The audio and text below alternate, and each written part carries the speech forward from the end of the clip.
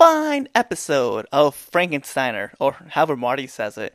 Yeah, so he's not here. He got captured by Best Buy ninjas in Atlanta, so we won't be hearing from him, at least for this episode. But with me, as always, is my great co-host from Get the KO, Miss Julie Chewbacca. Say what's up. Hello, everybody. We took it over. It's our podcast now. We run the ship. This is the 25th takeover. Right. Marty's going to listen to this and be like, what have I done? What did I create? Yeah, right. I should definitely take back this. It's funny, though, like, I didn't tell you this right before we got on the air, but I text Marty, and I was talking to him, and I was like, you know, I know that you're not going to be able to do an episode. Can I run it? And I was asking for permission. He was like, oh, permission granted. So he's going to be like, permission taken back. Right. Permission denied. What have I done? Oh, I cannot believe this. So, guys, as you've known, we have been gone for a couple weeks. That was like Mother's Day. We all had family events, recitals, weddings, head trauma. We had all sorts of crazy shit going on. Marty getting promoted. Right. I mean, it was just crazy shit. It is what it is. But I do want to give a quick shout out to Marty, though, and give him, best wishes, because I know he's up for a promotion. He said it sounded like he was going to get it, so I really wish him the best. And one other big shout out I want to give, I know a lot of people know Anthony usually comes on here. He's like a special guest every once in a while, but everybody does know him from Get the KO, because he is on there as well. He just announced that he's having a baby boy. Yay! They don't have a name picked out, but Reginald. Hey, I want Reginald. Him to have. That's what it should be.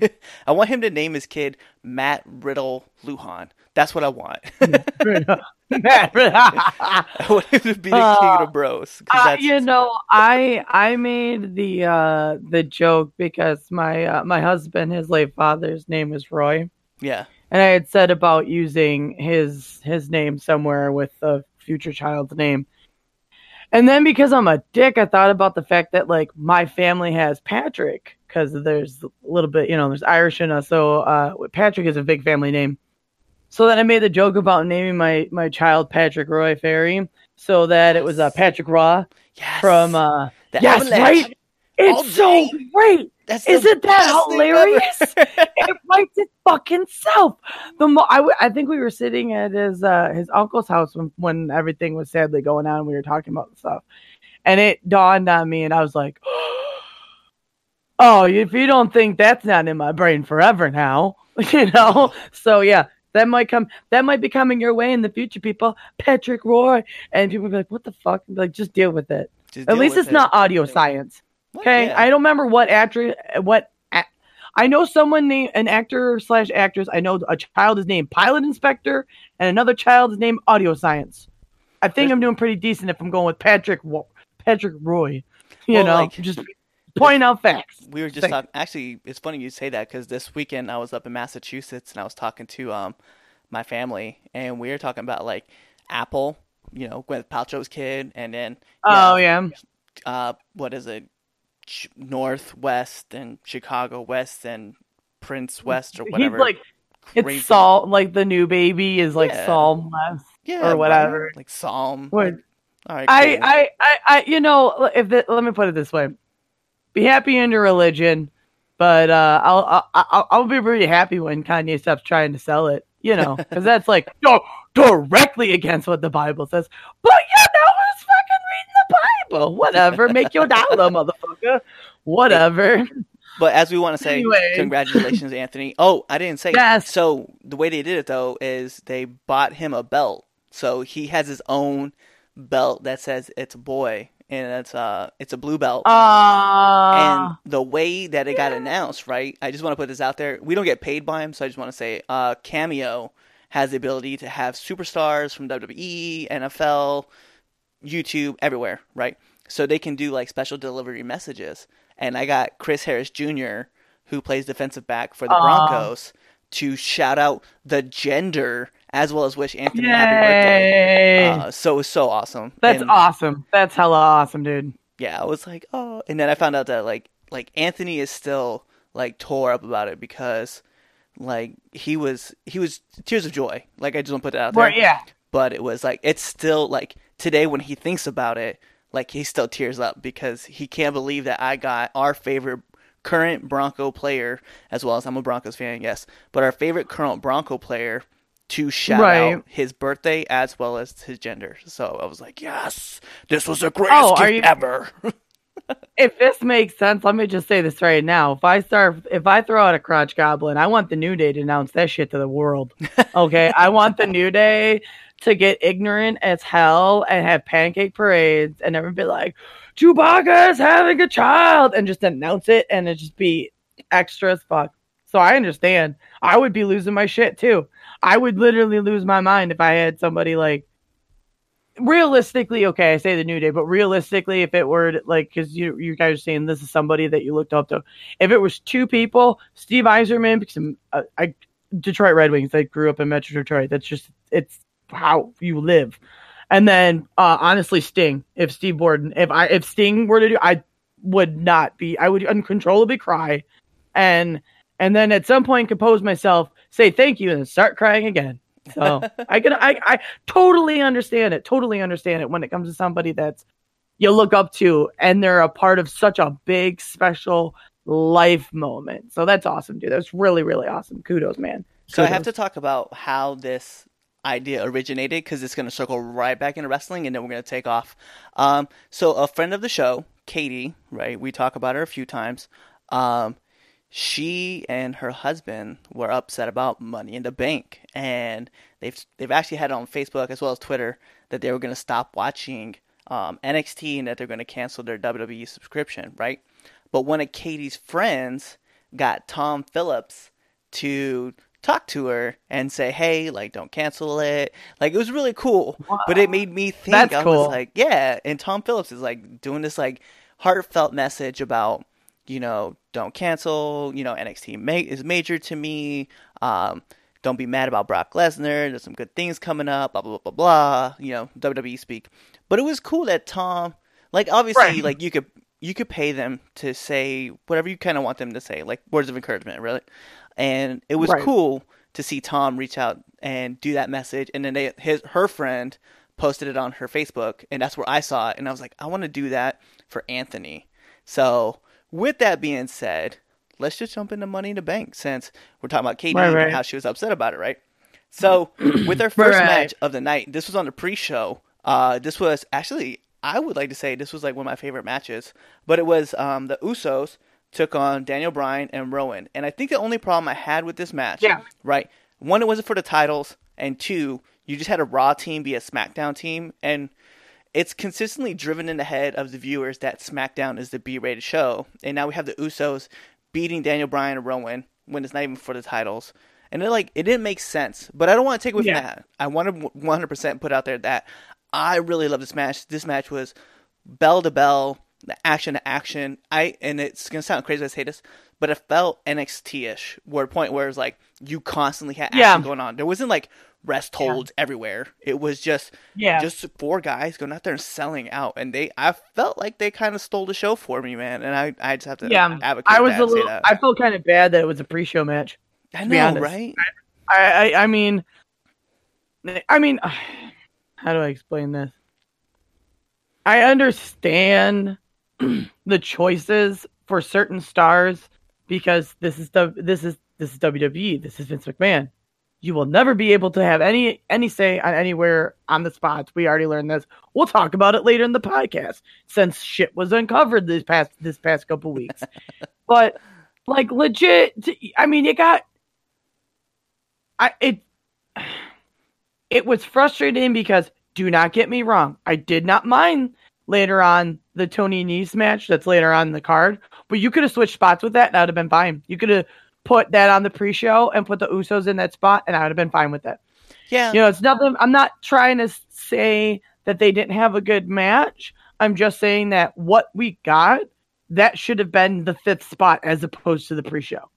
Yeah, I kind of feel where you're coming from, but the thing is like it would have been right after Shane McMahon and The Miz, though, so it would have been kind of weird. But you know what I mean? Like somewhere in there, I would not have minded taking the spot of certain people. Fuck, you could have got rid of the Roman Reigns versus Elias match. I'd have been fine with it. Right. I know they had stories and shit for it, but I just didn't understand the decision to put it on a pre-show. But I get it because it was also just kind of fucking tossed together. And you know what I mean? It wasn't really kickstarted anything. The crowd, though.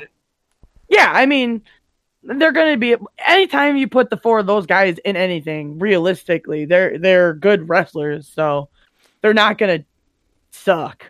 You know what I mean? It's not like you got to worry about certain people on the pre-show. Like back in the day, if like flat out back on the day, if you put the Bellas on the pre-show, or if you're trying to use them to lighten up the match, who you have to have them against really good people or tagging with somebody else, because if you're expecting them, it's 50-50 sometimes. Yeah. Because they're really shitty about getting the crowd ignited. Well, it's like if they had somebody with them, or was a good tag match against somebody that was really good wrestlers, then you'd get into it. But it's something like that. That's a spot I didn't. You know what I mean? It's like I get it, but I don't know. Well, it goes back. I mean, the Usos. Like, I feel like every time the Usos or even like New Day are on the pre-show, like, you know they're gonna tear down the house because they already know, like, hey, we're gonna be on the show, let's just do it. But then you have Daniel Bryan, who has this ability to pull even more. Like, so the Usos already are selling at 100%. Like, they're already in. They don't really care. Yeah. They're go. But then Daniel Bryan has this ability to like draw more out. And then, like, really get things getting heated. And it was really cool. It was a great mixture, you know. And I mean, I've never seen a match with the Usos or the New Day, and now, obviously, Daniel Bryan, Eric Rowan, where you saw them on the pre-show and you're like, you know what? That match sucked. And then now you're looking back and you're like, no, man, like, every fucking match that they're on is great. And I was like, shout outs to those guys for it, you know. But then, let's talk about the start, right? Of Money in the Bank, because I have to be honest, this possibly could make my list. I think it already made my list of like top matches of the year, right? And this is the match that started Money in the Bank, the Money in the Bank match, women's Money in the Women for the briefcase for women. In this matchup, we had Carmella, Dana Brooke, Ember Moon, Bayley, Mandy Rose, Naomi, Natalya, and then Alexa Bliss was supposed to be in there, but what we found out was that she wasn't medically cleared, so they put in Nikki Cross. And I have to be honest, Dana Brooke, Ember Moon, and Nikki Cross, as well as Bayley, but those three, oh my god, like, they're shooting up, and they should have had a bigger launch off than what they did, because those three, man, like, they held it down in the Money in the Bank match, and I was very impressed with. Yeah, and Nikki Cross. I made the joke about it. I made the joke about it. I wonder if their backs hurt after carrying that match. Like, I don't mean that. It's that I'm not trying to belittle the rest of everybody else in the match. It's just they did so well in that it just carried. The three of them carried that fucking thing. Well, there was like, don't get me wrong. I love Nat. I love everybody in there for the most part. But those three, I agree, kind of made it go, well, hey there. Well, it's like you knew what you were expecting. Because you have Naomi. Naomi's obviously the high spot. I have to shout this out. I did love the Bumblebee suit. I 100%. Oh, right. God, I thought it was weird, but I love her having her natural hair and the little puff balls. I was like, bitch, get it. That's adorable. Yep. And then have fun. Have fun. That's the most important thing I love, was when the girls have fun, too. Yep, and then, of course, Natty was always going to be, like, the consistent one, right? She's just a workhorse. It's great. Nikki Cross was going to be the wild card. Nobody really knows what to expect with her. Ember Moon, obviously, she's got big, flashy moves. And then, like, Carmella and Mandy, you know, they are where they are. And then Dana, another one. Dana, on Monday, the Monday before Money in the Bank, Dana had that spot where she jumped off the ladder onto all the girls. And I was like, I better see something big in this match from Dana Brooke, because that shit was fucking awesome. And it just lets you know, like, hey, she had that one thing where she did with Ronda Rousey a while ago where she was like, yeah, I'm here, and I'm here to fight for WWE. And you're kind of lame. But then, like, you see her now, and you're like, no, actually, you know what? You're right. You're a down-ass bitch for this. Like, Raw is lit for you. Good job. Right. So I had to throw out big shout-outs.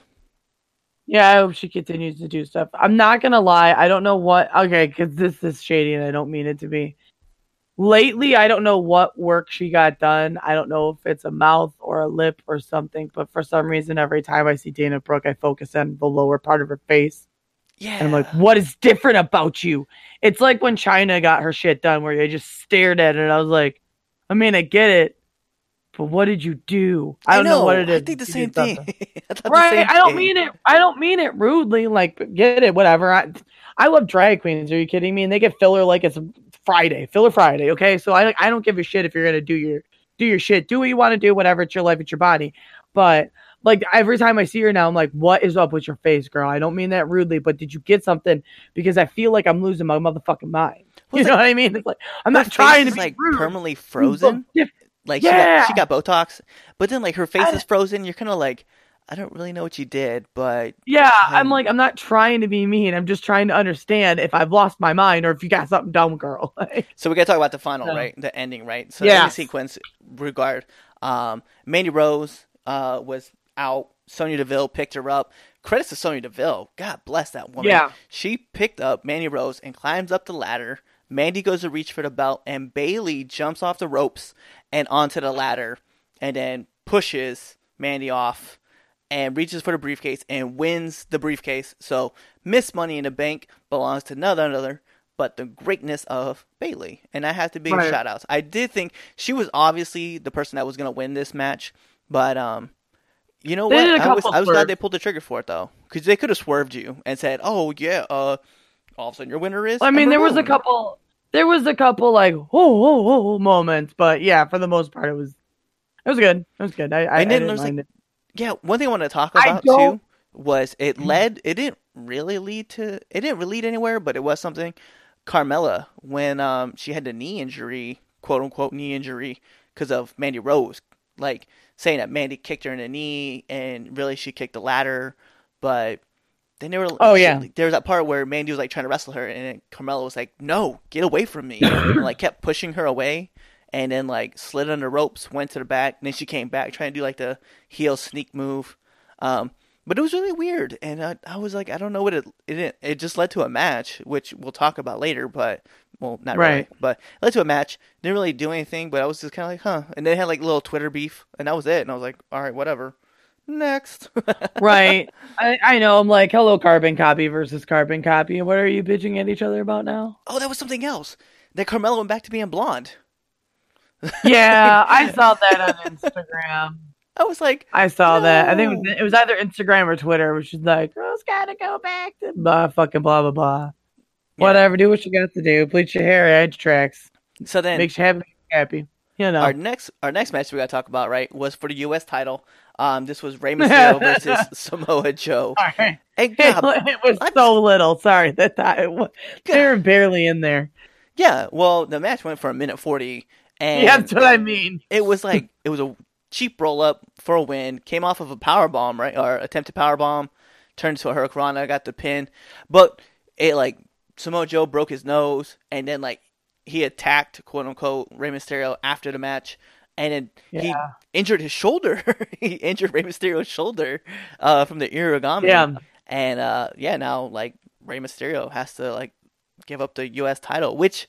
It's kind of sad. I was kind of like, oh, that sucks. But it is. I mean, it happens. Yeah. Injuries suck. But yeah, it was just. I'm very interested. Yeah, but WWE is so right. WWE is so injury laden anymore. So I'm not shocked. Oh God, everybody! Oh my God, Rey Mysterio was fucking hurt. Oh, just wait a minute. Somehow Samoa Joe will hurt himself getting out of the car. Yep. You know. So this segment was done by Speedy Quick because that's exactly what happened in the match. Let's get so. Can we talk about the grossness of Shane McMahon versus The Miz at the steel cage match? How sweaty can one man get? Sorry for spoiler for those guys who didn't know. Shane McMahon won the steel cage match against The Miz by sliding out of his jersey because he was so sweaty. It was disgusting. Like, here's the thing that. Like, okay, listen. We've all, like, you work out. We talk about how I work out because of losing 8 pounds. It's fucking, sweat happens. It happens, right? You know, especially when you bust in your ass. I don't know what the fuck is medically wrong with Shane McMahon, but I feel like maybe with that much money, you might want to see a doctor or some shit because like it gets like I almost feel like he gets dehydrated after a fucking match. Like, how do you sweat that much and not have an IV like immediately hooked to your ass the moment you walk through the fucking curtain and see your dad? Like, Dad, IV me, you know what I mean? Because like he loses like 2 gallons of fucking sweat just by standing there. I don't know what it is. Like, it terrifies me. Like, I feel like it's Gallagher when you watch him in a match. You need to have, like, the fucking tarp up. Tarp. Like, you got to get the tarp up because Shane, like, boo, I don't know what you're doing, but, like, less red meat, more vegetables or something because something's wrong with you if you're sweating that much. Like, damn, I feel like he's having a heart attack sometimes, too, because he looks so red and so, like, ugh. And you're like, dude, are you gonna die right here? Please don't. Like, I don't want to see that. I don't want to witness that. Though? Like, what? If that's a condition, right? If that's a serious condition where somebody sweats way too much, it is a serious condition. Wait. Hear me out. Let's just put a number on it, right? Let's say 1, and we'll just 250,000, right? I don't know if that's a real number. Right. We'll say 1 in 250,000. WWE has 2 guys who have this problem because Bobby Lashley is the same way. Bobby Lashley walks on the stage and it looks like someone just turned a fountain on. Bobby Lashley thinks about cardio and starts sweating. Okay. Yeah. No, I agree. It's one of those where you're like, what? How? That man comes out, and the moment that he hits his first pose, it's like sweat, and it's like pouring out of him. You're just like, oh, what is like that gif, like the gif of Peel when he's drinking water. He's like sweating. That's what I think of every time I see. Yes. Every time I see Shane and I think of Bobby, I think that's all I think about. I was like, God, man, totally agree. I think I've seen people use that GIF on Twitter for them, and it's right. I mean, for some fucking reason, the 2 of them are just like, buckets. Hey, wrestle 12 buckets. Like, I would not want to wrestle them. Like, straight up. I would like, do I have to have an angle with them? Yeah. Like, okay, can I do quick matches? Can we do a sweat match where like I lose because they sweat more than I do? That's right. That's all I want to do. I would straight up be like, so they have to wear long sleeve Under Armour. Why? Because I'm not having that on me. I need that to. I'm never going to be able to get a fucking submission move in. Okay, this is bullshit. So, yeah. Okay.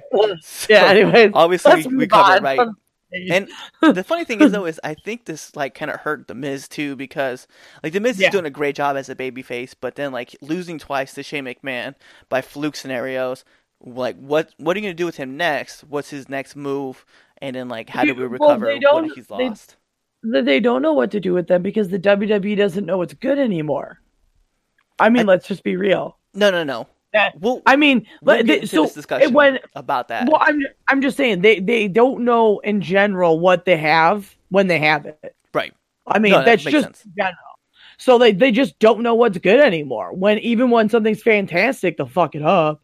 Yeah. So it's like you don't know where they're gonna go with The Miz because you're like, oh, why? It makes no sense. It made no sense for him to lose this match. No. It would have made sense for him to win this match.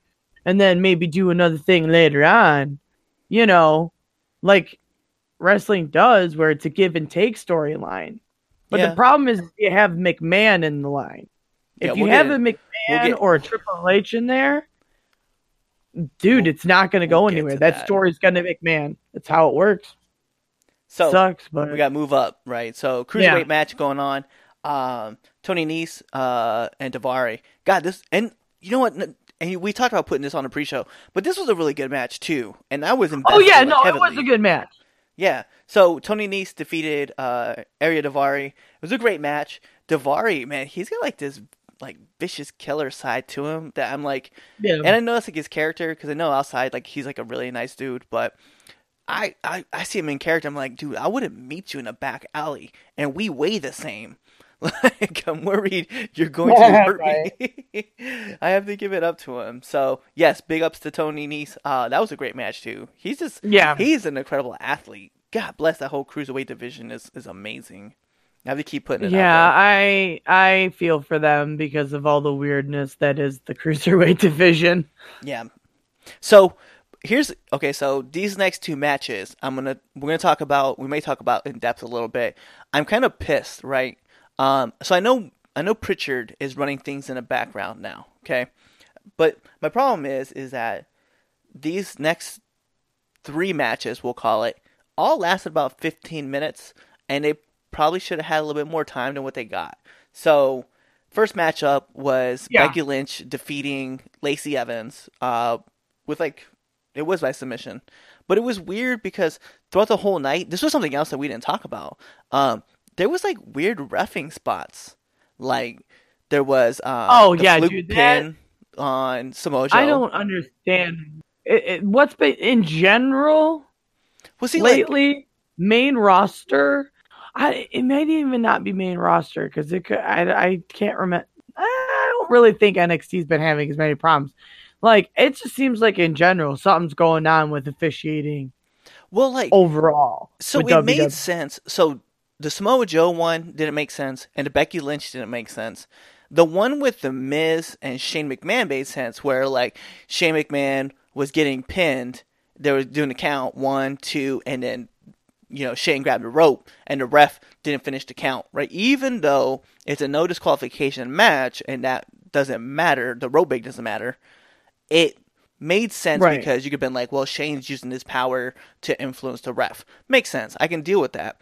But the ref looking at Becky Lynch's shoulders, really, really carefully, to make sure that both shoulders are down. By the time that he went to do the first count, it already got rolled up and got reversed into a submission. And it was really weird how it was done because, I was wait a minute, what just happened? And I was and this whole time, Lacey had the 3 count. And it sounds weird to say it like that, but she kind of got fucked. And I understand the finish was meant to have Becky win. But it was just weird how the ref just stood there and was just staring off in space, looking at her shoulders, and then then the roll up happened. If this makes sense, and this is a harsh criticism of the main roster that I don't care if people disagree with me on. In general, a chunk of the main roster, along with the officiant, need to get together and figure out a thing called fucking timing. Because in general, spots are getting lazier. They're getting more noticeable. We're having problems with refs not understanding when shoulders are down, when things are supposed to get. And this isn't just WWE, but WWE's has been having problems with it. But this is a problem I've been having with wrestling in general. Learn how to fucking communicate. Learn how to figure out timing of a match. Back in the day, that was the best thing about matches is they would have it so well timed. Even you knew you had 60 minutes. Okay, or if you had a 60-minute match, what the hell it was. You got a 15-minute match or whatever the hell it is. And you knew we have to do this in this amount of time, so we have to make it work. We need to communicate. We need to make sure that the ref is on board with us. It's no one's talking to each other because we all know backstage doesn't know what's going on because they're changing storylines up until 15 minutes before they go on air. And that's really starting to make the product have problems. And I think that's a part of why you're seeing shitty calls and not tight movements is because communication is lacking when you don't know what the hell is going on. Yeah. You can't plan a match. No. You can't plan a match. Very true. Very true. You know? Yeah. But then here's the other part, right? So right towards the end of the match, Lacey does this chop block, right, to the left knee of Becky Lynch. And it's yo, if that was, and this goes back to the communication things between everybody's got to be able to talk. That should have happened midway in the match and a continuation thing where she's just beating down the left leg, right? Because then what happens? You have the submission win, right? Because the disarmer, and then right afterwards, Charlotte, which by the way, I just have to psychologically, this was a cool move. Charlotte comes out. No, don't get out the ring. Get back in there, champ. Let's go. And then then bam, the match starts. But if that chop block would have made sense midway through and Lacey working on the leg, because then as Charlotte comes out, all she has to do is continue working on the leg. But then what happens is Becky like starts getting, she starts to lose the fight, but as she starts to gain momentum, Lacey Evans comes out, hits her with the women's right, and then the weirdest thing happens. Like, Becky goes for the cheap roll up, she misses, gets hit with a big boot, gets pinned, and that's it. Becky loses the title. So she retains the Raw title, she loses the SmackDown title, and then like Charlotte, obviously being Charlotte, she's like gloating about the win, right? Lacey Evans is there. She's helping Charlotte gloat about the win as well. And then like they start tracking trash. They start beating down Bayley, or I'm sorry, not Bayley, Becky Lynch. And then Bayley comes out, and they start kind of having their own feud going on. Charlotte goes to spear Bayley, I think, after they were beating her down. Misses, hits the turnbuckle, eventually has the elbow dropped on her. And, well, Bayley cashes in, drops the elbow, wins the women's title. So now she has the SmackDown's title. Which, congratulations to Bayley for that, because that makes her the first women Grand Slam champion, because she's got the Raw, SmackDown, as well as women's titles. And I think, she's the first person as well to have the NXT title too. So, big shout out to her for that. It was just weird how like everything was put together. It was rushed really, really fast. But I understand that they want to make Bayley a star, so they're like going to strap a rocket to her and let her battle everybody and win. But now and also lately she kind of felt like a back seat on SmackDown. I don't want to make it sound like we're bitching about it. It's just we know what the product can be, and we love the product. We just want you to keep pushing the stars that you want to make. Like, that's the problem. Oh, I'm gonna say this right now. Right now, I don't love the product. I am irritated because I know that they could do better. I'm irritated because we all know what's going on backstage. I mean, this is without us even going into it. We'll go into it later. But if you, like we said before we even got on air when we were trying to discuss what a layout would be, if you're watching the product right now, you know how hard it is to get through. Yeah. There are a lot of decisions and a lot of moments where you're like, what in the ever-loving fuck are you doing? Like, do you not understand that I get it? Vince McMahon, bitch, you get my money. I pay you to do this stuff. We pay you for we pay you for the network. We pay you for these tickets. We pay to buy these t-shirts. We pay for all this merchandise. And you're just going to keep continuously slapping in the face. Like, don't get me wrong. Yes, there's great things about what we have. But I mean, nothing for nothing. I'm not going to lie to myself about what the product is. The product right now is really hard to watch. Oh no. So the product is shit. Hoping, that's why I know we're going to discuss NXT TakeOver a little bit later. That is what keeps me in the hope of is one day Vince ain't going to be there and we got to have decent wrestling again. But it's like, I have to be honest when I say this though, but Raw and SmackDown, they are obviously subpar right now. But we know what the product can be because we know the roster. We know the guys on the roster. We've seen them in other promotions. Fantastic wrestling. Yeah. Don't get me wrong. When I say the product is bad, it doesn't necessarily mean the people that are putting it on. Right. I mean, how many fucking places there's a shitty ass job, but you got great employees? Right. The job itself is shit. But the employees, they're fantastic, and you put them in any other company, they would excel like a motherfucker. Exactly. But they're stuck in the shit right now. That's kind of what's going on right now. That's why bringing it back to this pay-per-view, a lot of it seemed rush and decisions, and you're like, what in the hell? What? Yeah. Speaking of rushed, Roman Reigns beat Elias in 10 seconds. Yeah, that's a great example of it. Why? What? I mean, I get it, but why? Is it just to shove Roman in their face? You know what I mean? It's like, come on. Shove 10 Roman seconds. Down your throat some more. Yeah, 10 seconds isn't really a long time, so it's what? But what is the purpose? But these next two matches, though, were... These two were fantastic. Yeah, so Seth Rollins beat AJ Styles, and god damn, this was a great match. Like, two workhorses who just knew... each other really well. Obviously, Seth talked about how much he admired AJ, like off screen, and Right. they talked about their relationship. So it was amazing to watch these two get together and just go Yeah. to town. So AJ kind of tried to come off heelish, but I think it was just to set the tone that he was being a bad guy in this one. But it was a Yeah. Who great was match. the face? Who was I the can't heel? take away anything from this match. Oh my god, it was so amazing. I No. have to give so much props to these guys. No, it was worth every. It was almost a 20-minute match, and it was worth it. You Yeah. know, there's some times where you get matches that go over 15 minutes that you're like, what? And they're No, I very could have. innovative too in the match. Yeah, you got two good matches. I mean, you got two good practitioners of the craft in there. I could have gone 25 minutes to half an hour, and I still would have enjoyed it flat out. Because they know how to liven it up during the match, which some people are really really need to learn how to do that, because they'll get longer matches, and you're like, oh my god, this could have been 7 minutes, and I would have been fine. You could have got this story over in 7 minutes, but we're gonna go with 30. Okay, thanks. Yep. You know, Thanks, but those Triple H. two are people. Yeah, right. But those two, motherfucker.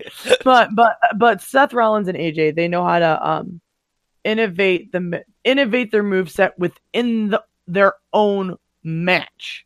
Go, okay, well, this isn't working. Let me go, because they both have enough of an indie background. Yeah, you know, they understand. So they have enough of other flavors around that they can be like, oh, hey, let me turn up with this. Yeah, let me add a little bit of Japanese strong style on here. Oh yeah. Well, no, that's not working. Let me see. You know, I did a stint in it. I did a stint overseas and did some British wrestled some British guys. Let me see if I can put some of their style in there. Oh, my stint in Mexico. So that's why sometimes when people are like, "Oh, why are you big on the indie guys?" That's why. That's why.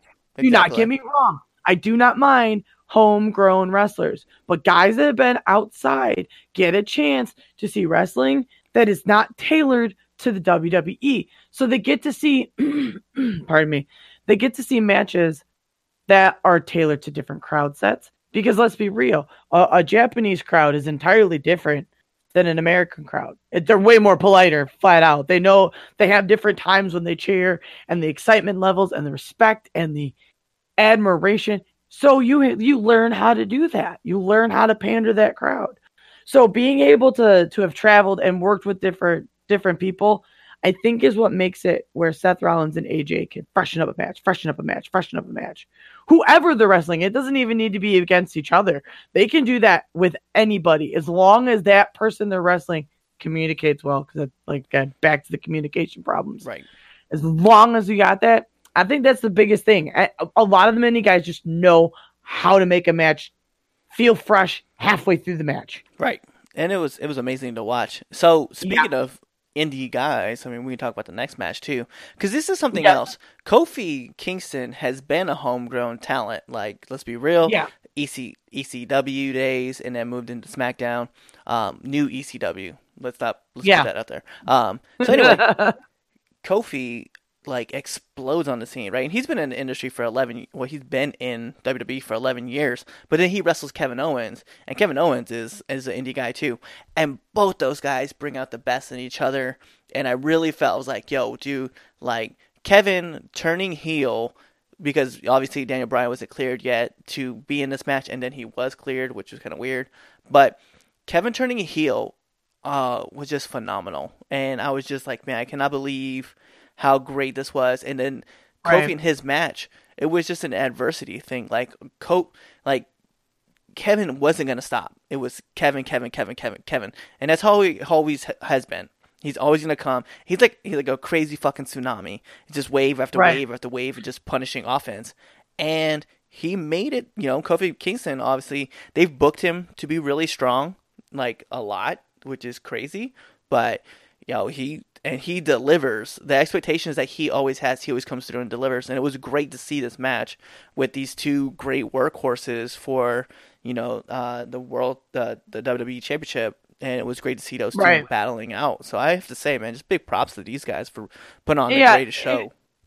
If this makes sense, those two matches, the Rollins, Styles, and then Kingston, Owens, that's what I want for my championships. I want matches that are actually compelling, attention grabbing, and make you give a shit. Right. I'm happy. I mean, this leads into the next one we're talking about because we're going to talk about the results of it, and then we'll do our Bitch Fest 9000 at it. But those two matches are why you don't put fucking belts on Brock goddamn Lesnar all the time. Because look what you can get. You can get good matches for titles that are fantastic without a big, scary, dumb gorilla in the middle of the fucking ring all the time. And he's not even scary. He's a bitch. I'm sorry. I'm tired of Lesnar. So let's talk about this. Right? Yeah, let's just go into it. So this is the men's Money in the Bank match, right? Ali, Andrade, Baron Corbin, Drew McIntyre, Finn Balor, Randy Orton, and Ricochet, right? Big battles. God, these guys are selling left and right. They did so good this whole match. This is why it frustrates me. To give everybody a heads up, Sami Zayn was supposed to be in this match, freaked out because he thought Braun Strowman was in a building, quote unquote, he got banned. And then they randomly found Sami hanging. Triple H told Braun, just go home. We've already found a person that's going to replace him. So no one really knew who was going to be this eighth person, right? We'll talk about how the ending came here in a second.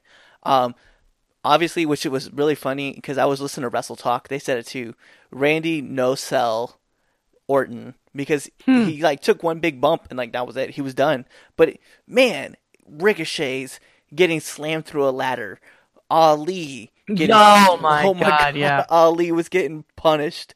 And then like those guys were fantastic. God bless. Like you brought these guys up. And obviously, like Ricochet was gonna be a long shot to win a match because he's the flippy guy, and they're like, yeah, we saw what he did at NXT last year. We want him to duplicate that here, which he did, by the way, again, because he's just fucking amazing. But then, like, you know, you had Andrade was a standout. Finn Balor, right. Oh my God, the powerbomb on the ladder. Oh. Yep. Oh, you guys don't know what we're talking about. Please go YouTube it. Just in general, I mean, go watch the pay-per-view because then you can kind of understand what the fuck we're talking about in general. It's kind of rude not to watch the product we're talking about, you dick. Oh my God, that was such an amazing because what made it crazy was he bounced like you knew it hurt first, right? Because he obviously hit the ladder, but then he bounced back up and he landed back on the ladder again. I was like, God, Balor's gonna die. Balor is going to die tonight. Right. They're going to find a new Intercontinental champion because he's going to die. Go curl up to his new girlfriend because that had to have hurt. That hurt. Andrade took a big bump. Like everybody, I mean, it was brutal, right? So here it is, right? Everybody take big bumps. They're all out. Ali gets in. He starts to climb the ladder all the way up to the top. And so as he reaches for the briefcase and goes to unhook it, fucking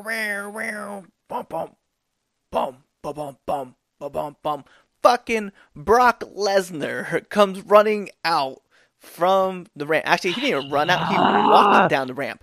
Can we talk about this for a second? Like, I want to talk about the weirdness and the elephant in the room. Ali is reaching up for the briefcase. He has it almost unhitched, right? And doesn't just fucking continue to do it, and he freezes. Say fuck Brock Everybody Lesnar. It's like, bitch, let me tell you. Button?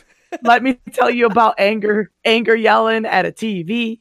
Like when you go back and watch it, like because I think I was in and out by that time because I was like, what the, because I had a feeling something was going on. The moment you see Brock Lesnar, you're like, God damn it, what? What? Like, there was like, okay, I can't explain the rage, but when Ali was not just like, oh, Brock Lesnar's coming, fuck this big dumb oaf, let me unhook this and just win this match. Like, this is why I get frustrated with the product. This is why. Because it's little shit like that. Like, don't get me wrong, playing it up is fun. I love that every time Dolph Ziggler goes up a ladder, somehow he's broken from the waist down. He doesn't know how to use his legs.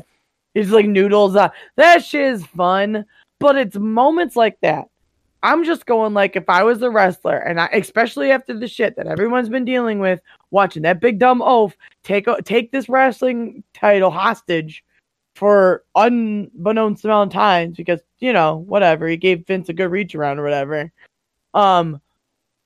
If I was Ali in that moment, I would literally be unhooking it with one hand and it with the other, like, screw you, big dumb idiot. Like, this match. I'm not letting you win. Yeah, fuck that. Like, and it's moments like that where I get frustrated. I get it. They're supposed to be scared. But I'm not afraid of Brock Lesnar at this moment, okay? Because they just make him look stupid. Well, yeah, don't get me wrong. When he was in the UFC, I wouldn't talk shit to him on the street because it's fucking Brock Lesnar. Like, the idea, though, is he's still 20 feet away. You are 10 inches from clearing the carabiner off and taking the briefcase. And one clip. Frozen. One clip. He is not that scary. I'm sorry. And then... Braun Strowman's scarier than fucking Brock Lesnar. Flat out. And I mean that legitimately. Legitimately. So what happens, though, is that Ali gets pushed off the ladder. He gets pushed off the ladder, takes a nasty bump. Stunned, scared, and can't move, apparently. But what made it better was, can we be real? The Beast himself climbing up that ladder. He was shaking like a leaf on a tree. I thought he was so scared. I thought that big son of a bitch was gonna land on his head. I was waiting for it. I was like, you haven't wrestled on fucking television, cable television in 15 years. It's probably been that amount of times that you actually climbed a ladder. Let's see this happen, you son. And the ladder was like shaking, and he was like shaking, trying to climb the ladder. Oh my god! I was like, oh my god, this is the best moment ever. I don't remember where it was on Twitter, but someone had a clip of that, but they put that shook me all night long. But they're like, the earth was shaking. And it was just that clip of the ladder shaking. And I'm like, you sons of bitches, you guys are beautiful. Yeah, it was wild, man. But that's how the show ended. The Brock party has begun. Yeah. Okay. Let's just go right into it. Let's jump into Raw and SmackDown. Okay, I want to talk about. Let's jump Raw. So obviously, there's a lot of episodes. We are not going to be able to cover it all. But I want to cover two things that I liked about Raw, and I'm going to let you cover two things that you liked about Raw, and we'll talk about both points, right? So, for me, I think the top thing that I have to talk about is, well, we had it introduced to us, right?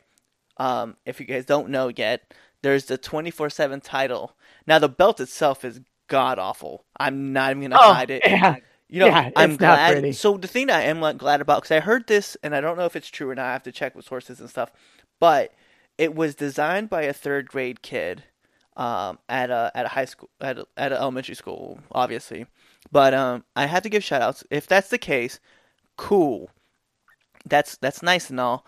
But that title is fucking ugly, and I just have to be honest. It's gross. But I do like the concept because it does bring back old shades of the hardcore title, right?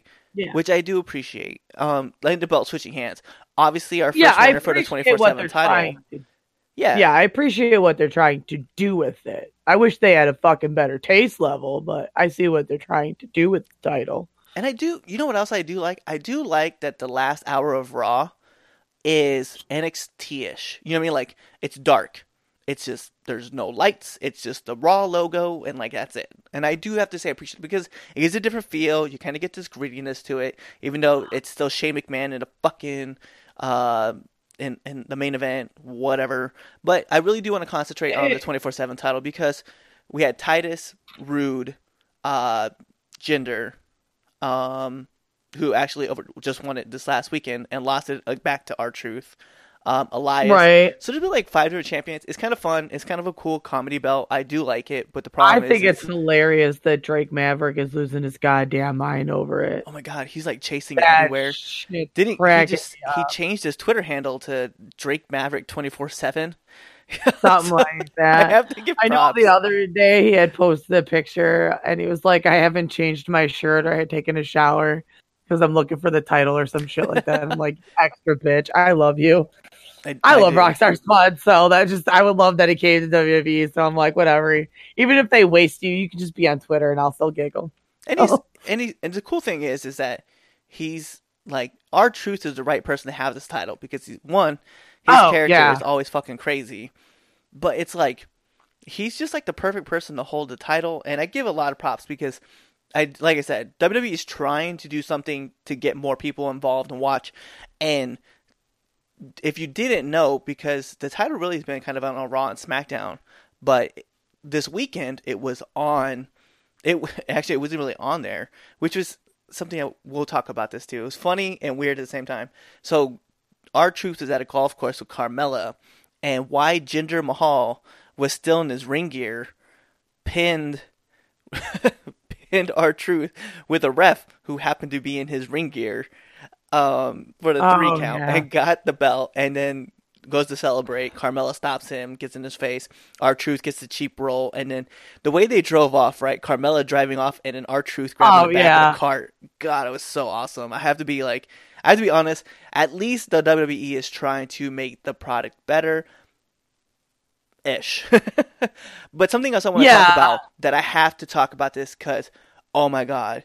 That's your second thing? Oh yes, this is my second thing. And this is the thing that, like, I have talked about this for the last 4 weeks. And remember, the last time I talked about this, Marty was like, you're just being a troll. But Firefly Funhouse is by far the best thing on Raw. Because we talked about this where the one thing we talked about was, what was the greatest acquisition from the Superstar Shakeup, which coincidentally is still going on right now. And at first I was kind of joking about it, saying Mercy the Buzzard.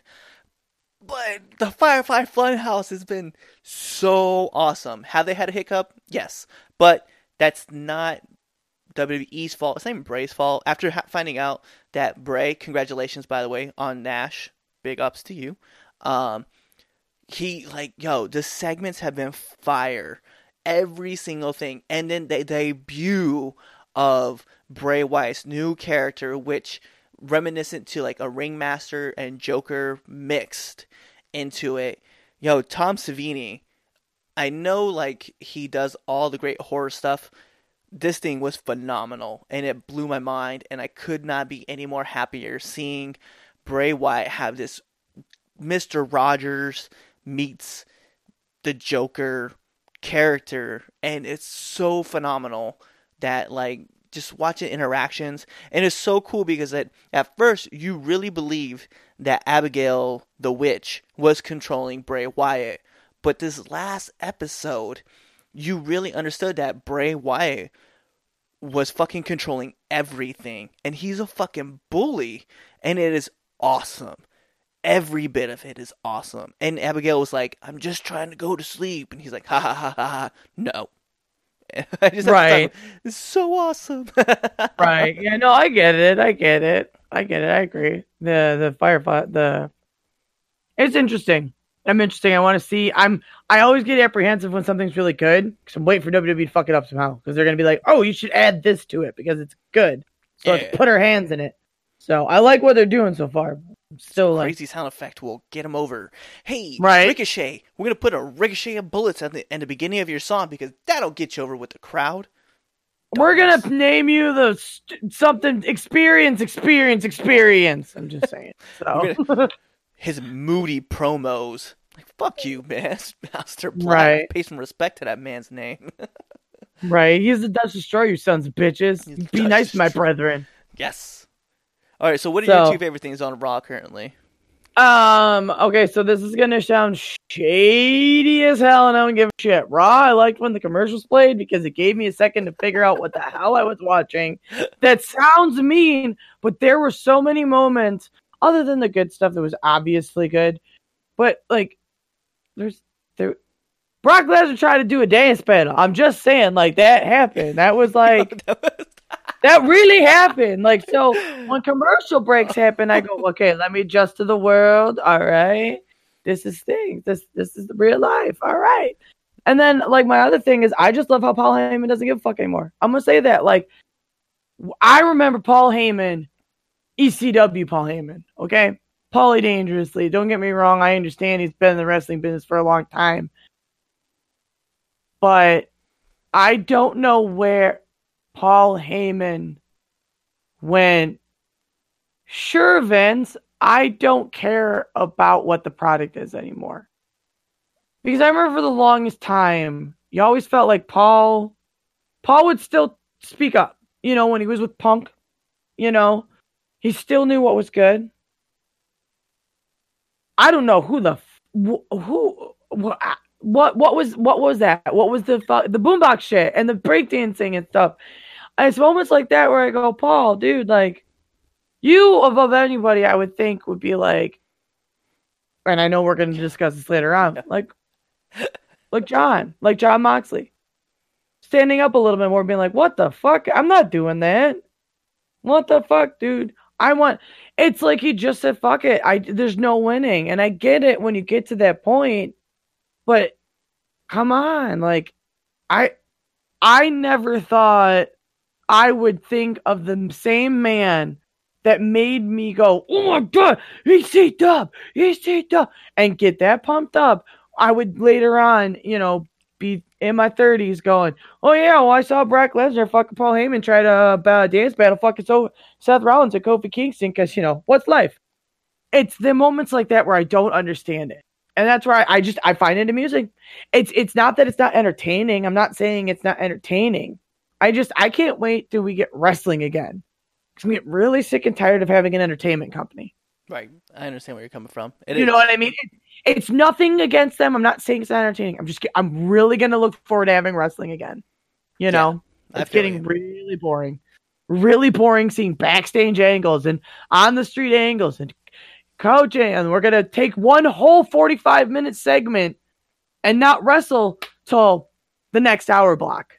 Yeah, that was really weird this last week on Raw, in case you guys don't understand where she's coming from. So Raw started, and 58 minutes into the show, we got our first wrestling match, which was Shane McMahon versus, was it Jeremy Onahai? Oh, yeah, it was one of the cousins. Yeah, it was Roman's cousins. And it was a squash match at that. So it really wasn't even a real match. It was just a beatdown angle of Onahai. And it was really weird. It was really weird. Does it make sense? And like, here's the thing: is if you are and I'm not. This isn't meant to say that there aren't intelligent fans, but if you're an intelligent wrestling fan, you know that the ratings have been suffering, and you know a lot of the ratings have been suffering in that third fucking hour because you're preaching 10 o'clock at night, getting into 11. Jesus Christ, that sometimes people got kids, people got work in the morning. You need to make that enticing for me to want to stay there. Yep. So why the hell are you going to give me shit that I want to turn the channel the first hour in because I'm going, well, what the fuck do I... Okay. Yeah. I get what they're trying to do, and they're trying to save all the best stuff to the last hour so you try to stay, but at least put something decent so you want me to be there the entire time. Well, that's what I'm saying. They don't sprinkle in even if they did a toss away match and a good match, a good match, toss away, and then good, and that's how their segment, and that's it. And then they filled it in with filler shit. Whatever. I got 6 matches out of 3 hours of fucking television. We're barely getting 2 sometimes. Yeah, and the other part I really have a problem with, and this will be something I kind of piggyback off of, you have this women's division, so why do they have one segment and have like a 5-minute match, and that's it? And you have the women tag titles out there too. And it's something for SmackDown as well, but Raw in particular, like you have 3 hours of fill. Hashtag Women's Evolution, Women's Revolution. You could do in the first hour, you could do your setup for the third hour, but in the second hour, you could have guys from 205. You can have the women's division, and then you can have like your mid card, kind of hold it down. I totally agree. You could literally fill that 2 hours, that second hour spot on fucking, because USA is gonna keep that 3 hours. Yeah. How it's going to be for a while. If you're going to have Monday Night Raw, and you're going to keep the cruiserweights on there, and you're going to have a big-ass fucking women's division, totally agree. Second hour, that's where your cruiserweights are. That's where you feature a lot of your women's matches. And then whatever awesome women's match that could come out of that segment can go into the third hour with whatever awesome from the previous 2 hours. It would make sense. But the problem is if it makes sense, it's not WWE right now. No, not right now. What's the thing. What's your second thing that you like about Raw, though? Well, I had said the commercial breaks and then Paul Heyman. Right. To be to be honest, though, how to explain this? This goes in general, and this covers SmackDown, and this is just SmackDown and Raw. I am very happy Kofi Kingston is still a champion. Yes. I'm very happy we have him as a champion. I'm really happy we have him storyline. I'm really happy that, because like, I mean, I don't care how SJW this might sound. WWE has a really big problem with race. They've had that for a very long time. They haven't had enough people of color as representatives, whether that's men or women, that's whatever. I'm not above saying that. That's just fact. So it's really awesome to see someone who's been there for so long, has busted his ass, and you get to have people who can look up to somebody and go, wow, he looks like me. This is awesome. I can do it too. I love that, and I want them to keep that, because it gets sick and it does get really tiring them always putting the fucking title on Brock Lesnar or someone like Brock Lesnar. Yeah. I like when they put it on a champion where a little kid, fucking Topeka, Kansas, or whatever the fuck, can go, he looks like me. I can do that. She looks like me. I can do that. That's what I love about Kofi Kingston being champion. So to be honest, I think that's the thing that's been one of the things that's been carrying me through some of the shitty storytelling and stuff. Right. Is you have great wrestlers there still, just really good wrestlers. They just are stuck. It's like, no, I get it. I'm on board with you. I get it. That's like one of my things that I like about SmackDown right now is that Kofi really has been doing like an incredible job as a champion. Yeah. And just like holding down SmackDown. Like he elevates everybody else's game, and it's an amazing thing to see. And then even like, you know, Xavier and Big E, even though Big E is injured right now, they're still playing their roles, man. And it's amazing to see. I just have to say, like, I love where it's at. The crazy part is that the other thing I like about SmackDown, and I really want to harp on this, is Daniel Bryan and Rowan being the SmackDown champions, right? Because they said something last week that really should have echoed through all of WWE, and Vince especially. It's just like, he was like, there's no tag teams, so we're here to make the tag team division great again. And it's like, dude, somebody back there got this in Vince's ear and was like, hey, we should be able to say this. And he was like, oh yeah, go ahead and say that. And that's a terrible Vince impression. But then they went through and they did it. And like now all of a sudden, like, Heavy Machinery is back. We have them on TV again. You know, we should, rumor has it that AOP is going to be on TV on SmackDown. So you have, and then the crazier part is we called up the Viking experience, the Viking Raiders. We called up, Heath. Like, where's the tag belts?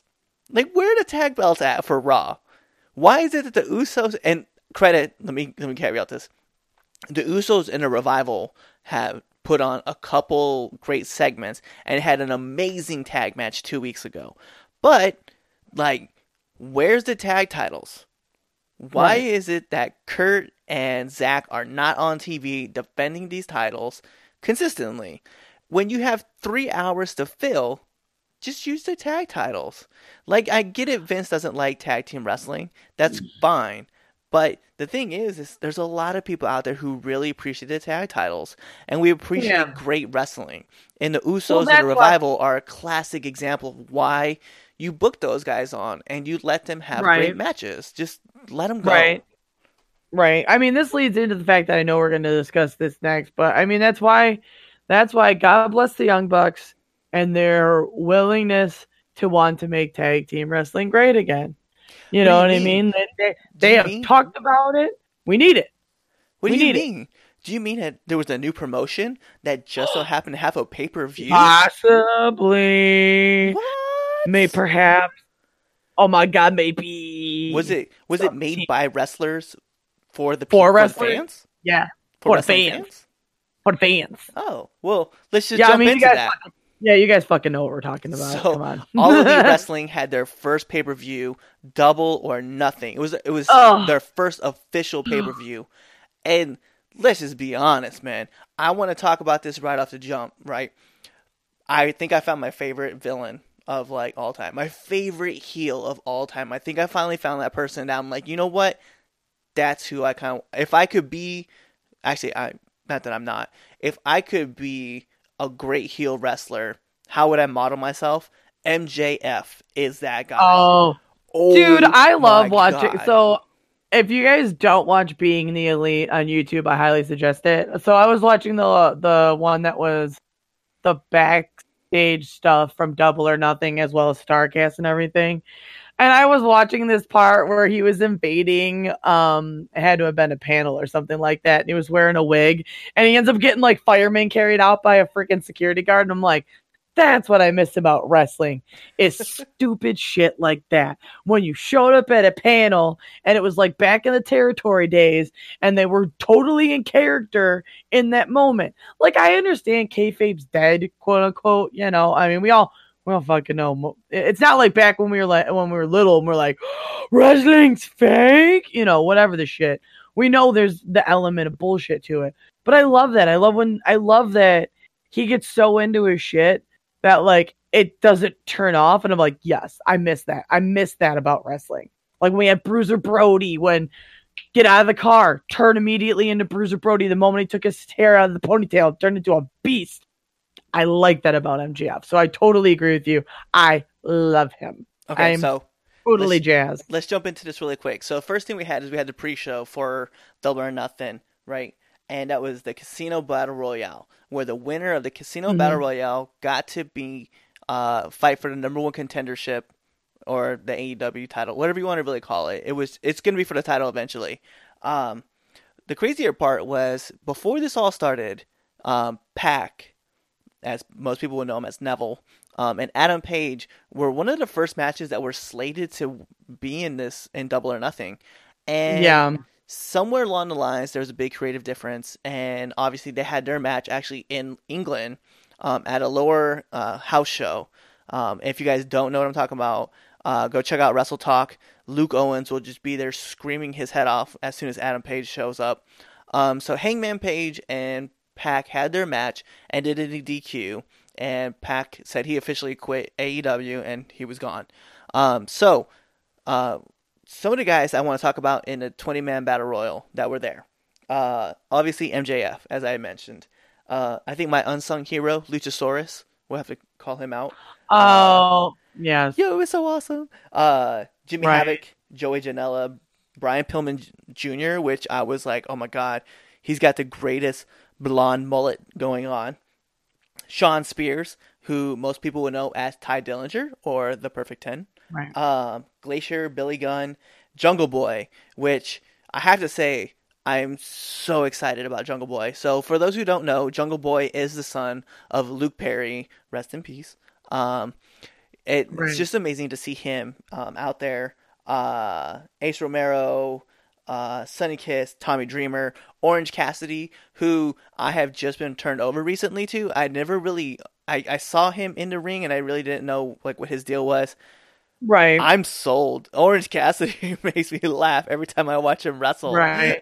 So I have to give big shout outs. And then of course, so the way they came out for the Casino Battle Royale, every 3 minutes. Before I forget, before you get into that, I just want the side note, because I remember that you said Sonny Kiss. Did you see the drama with Jim Cornette and Sonny Kiss? No, I haven't seen it yet. What happened? Okay. Long story short, old man who does not know how to get with times needs to shut mouth. He was pretty much like on the borderline of being homophobic as shit. And so much so that him and Joey Ryan are now in like a full on beef on Twitter.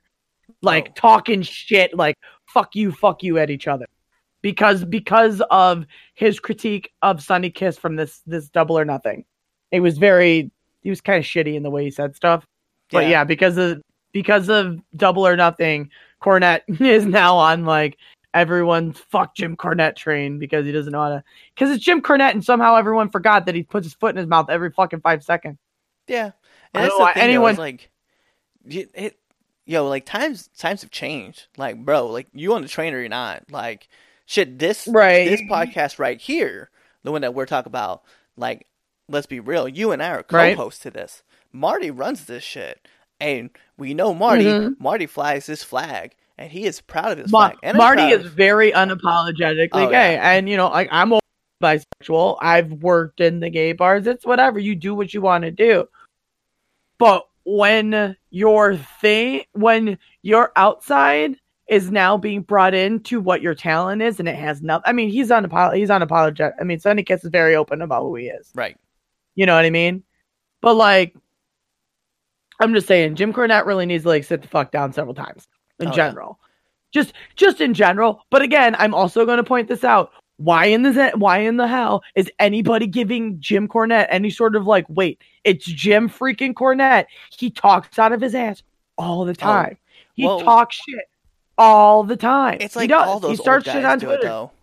Because like, I say that old guys, but Vincent Russo, he's the same way, man. They want to make themselves relevant, so they just put some random shit out there and hope that somebody responds so they could talk about it on their podcast.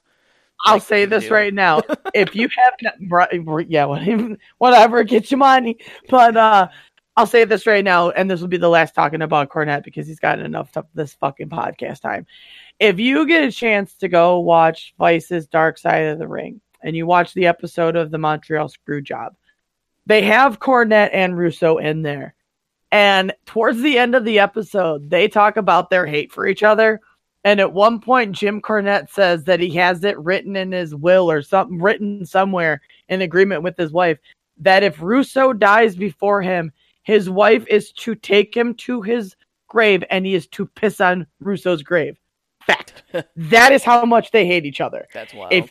Go watch Montreal Screwjob. It's at the very end. In general, I keep talking about it. I'm going to keep talking about it until more and more people have watched it and understand why it's a fantastic series, and there needs to be more series like this. But legitimately, the Montreal Screwjob episode at the very end, the two of their hate for each other, you're like, oh, y'all fucking hate each other. And you both fucking suck anyway, so it makes sense. Yeah. So, enough of that. Let's go. Yeah. So, the way that the Casino Battle Royale, we're going to jump right into this, was set up that every 3 minutes, 5 wrestlers were going to be entered, right? And based on the cards that they were drawn, clubs, diamonds, hearts, spades, and then there was one joker, right? So, each person came out, and probably the biggest group would probably have been the Diamonds group, because I think everybody would have recognized a lot of names. That's where you had Sean Spears, Brian Pillman Jr., Isaiah Cassidy, Jimmy Havoc, and Joey Janela. Like, those guys were in it. And let me tell you, like, I have seen Joey Janela wrestle, and I actually watched a match where he blew his knee out completely. But I've never actually seen him wrestle, right? And so seeing him in this match, running around with a lit cigarette, was insane to me. Like, I just want to touch on a couple things that really, like, stood out to me, right? So, Jungle Boy was one of those. Joey Janela, Jimmy Havoc stapling that same cigarette to the forehead of Joey Janela. Like, I'm a fan of Jimmy Havoc in general, so I enjoy anything that he does in the ring. But I enjoyed that very much. I also enjoy fucking Glacier just in general being there. Glacier makes me giggle because you're like, whoa, what's up, WCW? It was a man at a time. Like, that's what it was. Yeah.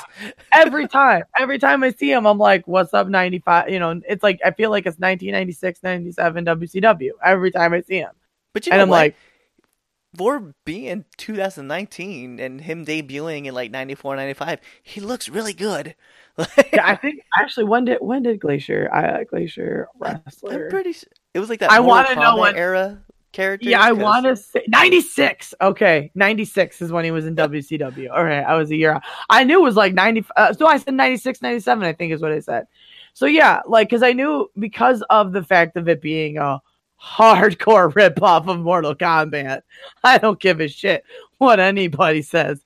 Every time I see him, I'm just like, get over here and shit like that. You know what I mean? Like, but I enjoyed the match with him in it. So. Yeah, and like Jimmy Havoc, obviously, like stapling people up, and getting rid of people. Luchasaurus. Yo, can we talk about that table break that Joey Janela went through? Because that looked like it sucked. Like he folded in half, and it looked like the table was like not gonna break. Like, I'm glad it broke, but like the way he took that fall, I was like, oh my god. And yes, we're gonna talk about the guy himself, Luchasaurus, right? a man who just throws on a dinosaur mask and suddenly he's a dinosaur. Big shout outs to him. But one thing I didn't know was that he's Judas Devlin from NXT. Like, yep, from back in the day, he was actually tag partners with Corey Graves. So I was like, oh shit, I didn't know that. And then like I went back and watched a couple matches, like, oh damn, like he's lit. So it's kind of weird that he never caught fire, but I'm glad that he found his niche now and he is catching on. Right.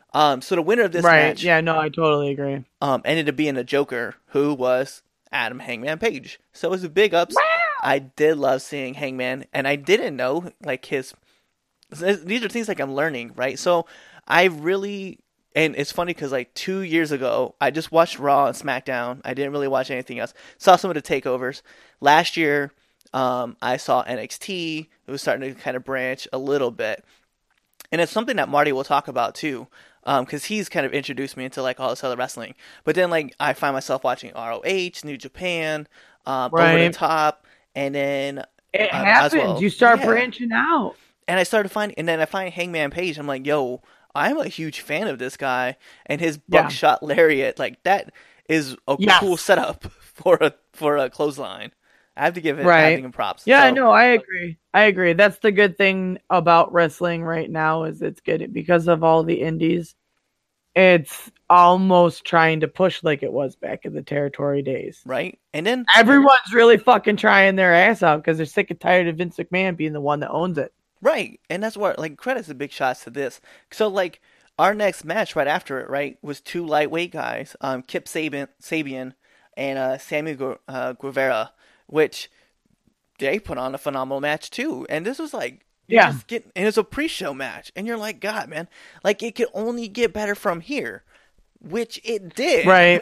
It was so awesome. It did.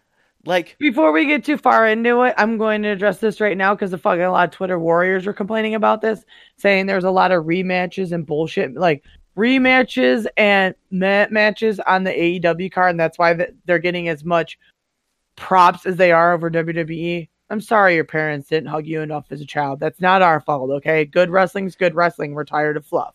Well, and the thing is even though and it's a lot of hardcore fans, and let's be real, a lot of us hardcore fans, like, I've just started getting into New Japan Wrestling last year, right? So I saw Okada versus Omega. I didn't watch any of the prior matches. I just watched this phenomenal match Jericho versus Omega, right? Which this was the sequel. Right. We know that, but I just had seen that. Like, so some of us are starting to catch up. And it's all because of what AEW did. And I think for me, the reason why I'm able to get as so boxy ranty as I do is because of the fact that I've been watching not just WWE. You know, like I am, because we'll talk about the ending. When we go to talk about the very, very end of this pay-per-view, this will call back on what I'm saying. I'll bring it up again.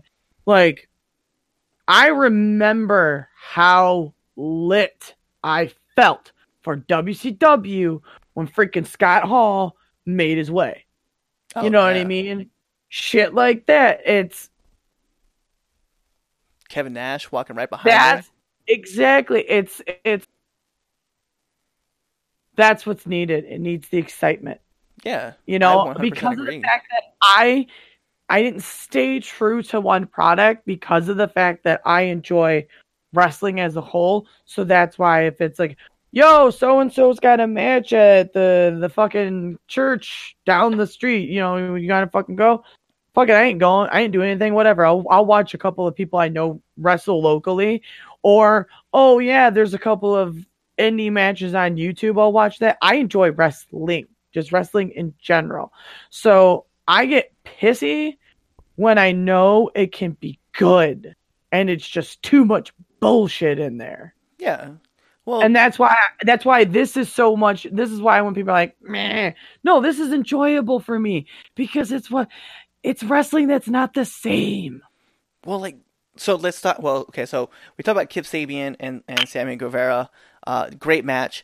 Did one of them do like a shooting star press or like a 450 splash, like off the rail, like outside? They hit this move. It was phenomenal. Like the whole match was great. Yeah. And it was only a 10-minute match, and we're watching like all these great spots. Pap, pap, pap, pap, pap, pap. Right. The first match on the actual card, we have to give it up, right? SoCal Uncensored and good. Strong Hearts. God bless, man. That was like great 6-man tag match. A lot of moves, a lot of action, real fast pace. There was like no real hold spots, and that's like the thing. And I get the idea of having a rest hold, right? Because like you want to be able to slow things down, kind of communicate things, and then pick it back up. But God, man, it was like these guys scripted a match, knew exactly where they were going to hit, and then just went with the flow and just did their thing. And it was amazing to watch. And it was necessary for SoCal to win. I know a lot of people have like argued and said like, oh, I don't know why they would have won. Doesn't make sense. You're trying to, OVE should have been it. But no, it made sense. And I really believe that SoCal deserved to start this pay-per-view off with a win and get AEW rolling in the right way. And I have to big props totally to those guys. Totally agree. Also, 6-man matches can get kind of clustery, and this one wasn't clustery. Right. It didn't get too busy with the amount of people in the ring. Sometimes that can happen. That didn't happen with this one. So I agree. It was a good match, and it was the right amount of time. It was almost 14 minutes, which is a good amount of time. You got to have it. You got to bring up the match and then bring it down, bring it back, bring it down. That's what you need in that kind of match. So let's move on to the next one, right? So this match originally was supposed to be a triple threat match between I was so happy. Dr. Britt Baker, Kaylee Ray, and Nia Rose. But Brandy Rhodes came out, and she was dressed like she was ready to compete, which was massive because I think a lot of people were just expecting her. But what she said is like, I don't want this match to be good. I want this match to be awesome. I kid you not. I marked the fuck out. Same here. Dude, save the fuck here. Bro, like, I love Karma. Yo, my God. Like, the moment when I realized it, when I heard, like, it's awesome, I'm like, bitch, shut your goddamn whore mouth. I said the same thing. To get the fuck out of here. There's no way you got awesome fucking dirty mouth. Like, yeah, no, I agree. Because, like, if this makes sense, I'm a fan of Karma, Awesome Kong in general. But, like, my husband and I also love her because we watched this. I can't remember the name of the channel. I think it's like some sort of like shoot thing or whatever. And they were naming off wrestlers, and they named off a wrestler, and she's like, "Bitch, funky bitch, and you still owe me money." And it was the funniest damn thing. Ever since then, I'm like, I miss Awesome Kong. If this bitch doesn't come into AEW, so the moment it was like, it's gonna be awesome, I'm like, thank you, sweet Jesus. Thank you, sweet Jesus. This is what I needed. I needed this bitch back in my life. Right. And then, like, her move where I think it was her and Nia Rose where they collided into the stairs and kind of took each other out. I was like, good God. And mind you, I have to say, I have become a fan of Kylie Ray as well because, everybody kept talking about, like, she's supposed to be adorable. She's supposed to be what Bayley is right now, right? Like, she's strong and she's like really popular and she's like a happy-go-lucky kind of person, but she does it well. But I'm gonna say, I'll throw shade. I'm sorry. I think Kaylee Ray is what Bayley wishes she could be right now. I agree. I'm sorry, but the only reason why Bayley looks better is because she's got the WWE machine behind her, so she can have better graphics and stupid fucking wappy flaky tube band or whatever the hell. she can get the money to make her seem that way, but Kaylee's personality is just that. Like, when she came out, she was like, "Hey, Smiley, what's up?" You're like, "Oh, that's believable as shit." Yeah. Like, Bayley doesn't always have that same level of energy. She has the stuff around her to make it seem like she has that level of energy. But in case you guys were wondering, Dr. Britt Baker, DMD, was the winner of this match. Yes. And then our next match that we had was also really good too, right?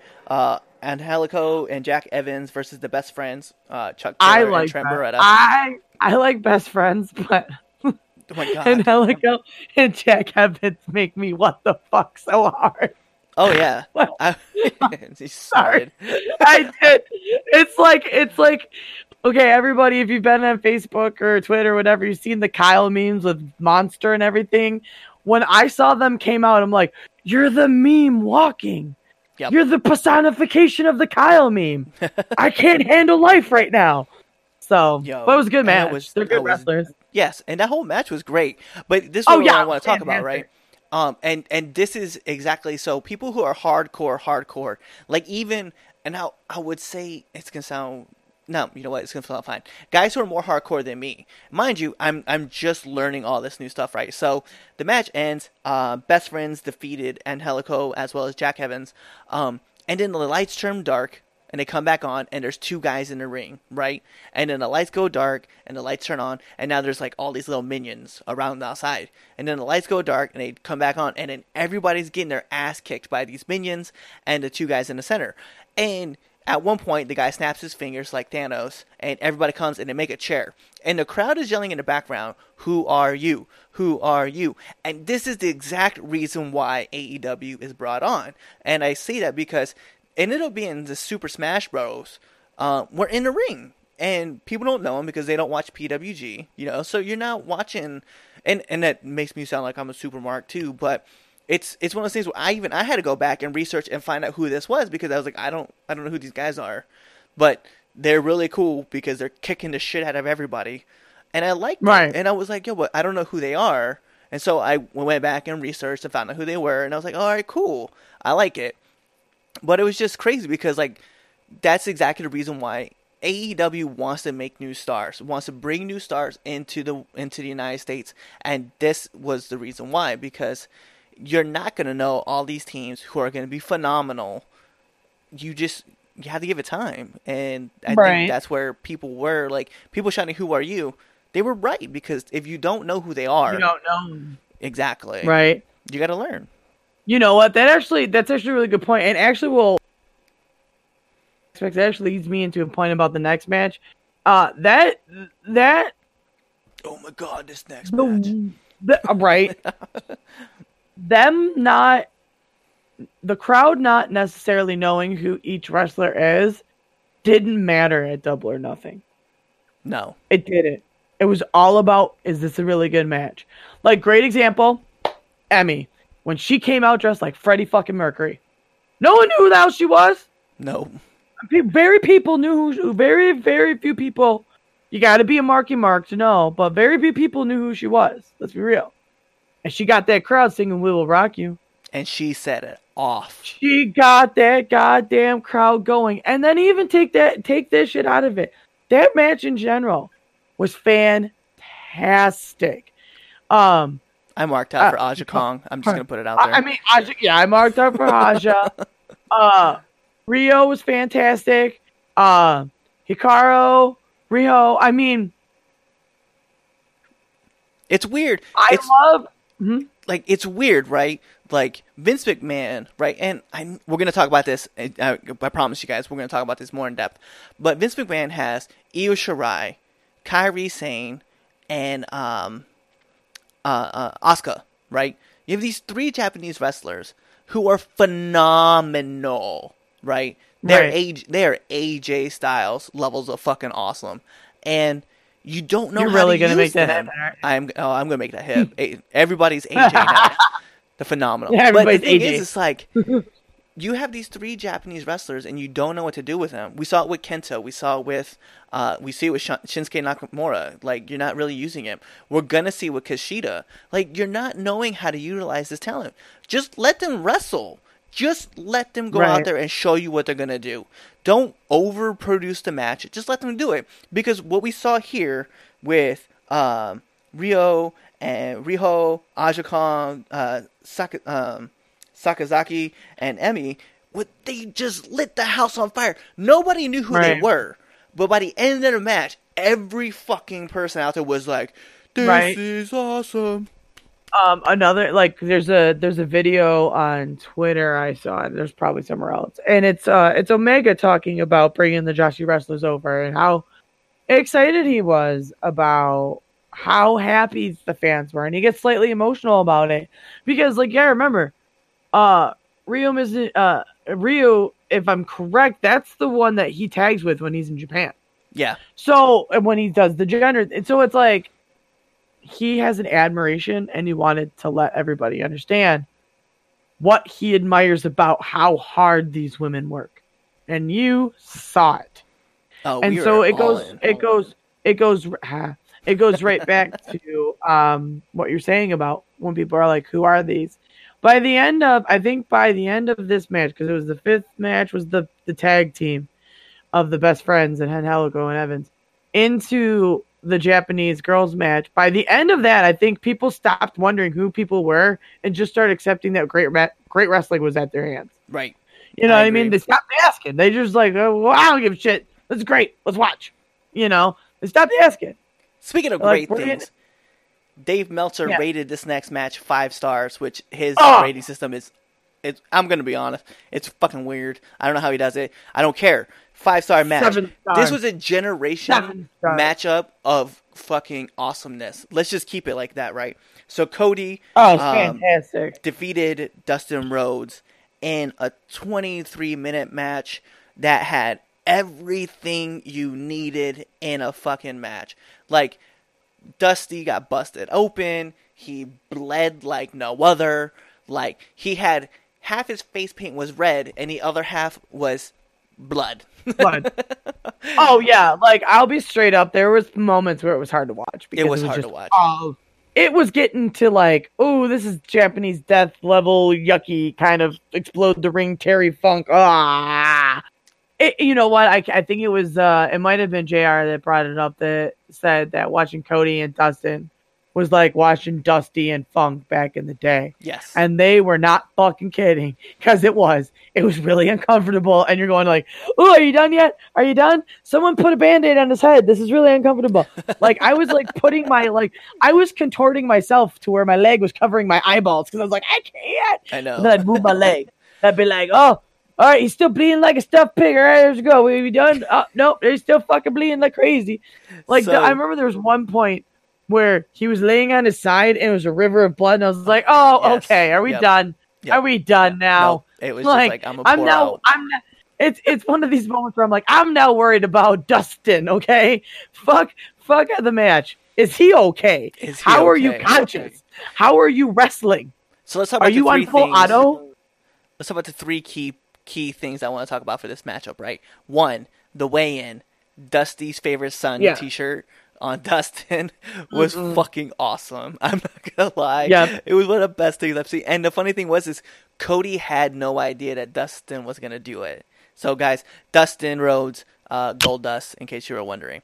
2, the shout backs at WWE, right? So we had the first one right off the bat where Cody smashed a chair with a sledgehammer that kind of looked like Triple H's chair from like WrestleMania. So that was like a big shout. Mm-hmm. The shout to both the Goldust gimmick as well as the Stardust gimmick. That one, I'm not gonna lie. When I saw the cartwheel and he did the hand thing, I died laughing. I'm not gonna lie. I was like, that's fucking funny. So those 2 big moments, and then the last moment I want to talk about is after the match, right? Dustin, it looked like it was gonna be a retirement kind of thing. Cody got back in the ring and pretty much pleaded with his brother that he needed him as a tag partner. I'm not gonna lie, I teared up. I cried. When he's like, I don't need a partner. I don't need a friend. I need my older brother. I'm like, this is fucking a Macho Man and Miss Elizabeth level kind of emotion. Right. This is why I watch wrestling. That's why when someone goes, why do I watch wrestling? That right there. Yep, that right there. That was it. Dustin literally is bleeding his fucking brains out, and he's like, and I'm crying over the fact that they're having a brotherly moment. Not the fact that he's almost dying in the ring. I'm like, look at these brothers. They're covered in blood while hugging, but I'm like, oh my God, brothers are happy in love. That's the best thing about wrestling. I didn't give a shit about the fact that they were disgusting looking by the end of their match. I was like, oh my God, Dusty has to be so proud, you know? Cody having blood like all over him. His hair was red, like dude, it was dyed blonde. Okay, can we talk about how badass that was? The moment that Cody Rhodes realized he had a handful of his brother's blood and just wiped it across his chest like some goddamn freaking tribal warrior and just rolled in the ring. I'm like, this man be crazy. This man is I nuts. fucking love wrestling. It's moments like that where I'm like, Vince, You fucking watching? Yeah, right. And you know they were, because we'll talk about that in a little bit. So Right. the next match, right? 4.75 stars, I believe, is what was given out by Dave Meltzer. Five stars. 5 stars. Fuck you, Dave. 5 stars. So it was the Young Bucks, Matt Jackson and Nick Jackson, defeating the Lucha Bros, Pentagon Jr. and Phoenix. The crazy part about this match, and it was for the AAA titles, actually, as well, right? Yeah. AAA World titles. Yep. This match told, like, an incredible story for tag teams, right? Yes. Because Pentagon and Phoenix obviously have been, like, touring all over the world, like, wrestling left and right. Matt and Nick have been trying to elevate the tag division, as well as, like, work on how to get more tag teams signed on. So they haven't really wrestled that much. And it was so cool to see, like, the awkwardness of, like, Matt and Nick trying to tag back up. But then, like, once the gears got rolling, like, man, this match... I'm not taking anything from the beginning of this match, because the match was fire from bell to bell. Right. It was, I love this. Jesus. I love the story of the... Right. I love the story of the fact that the Young Bucks went down to Mexico. Right. To win titles. That's what storytelling is. It doesn't need to be people in a damn bathroom talking about someone and making poop jokes. Right. Storytelling can be literally a team went to another promotion and wrestled, took the titles and went, come get it, motherfuckers. That's story. Right. That's story. It doesn't need to be bullshit.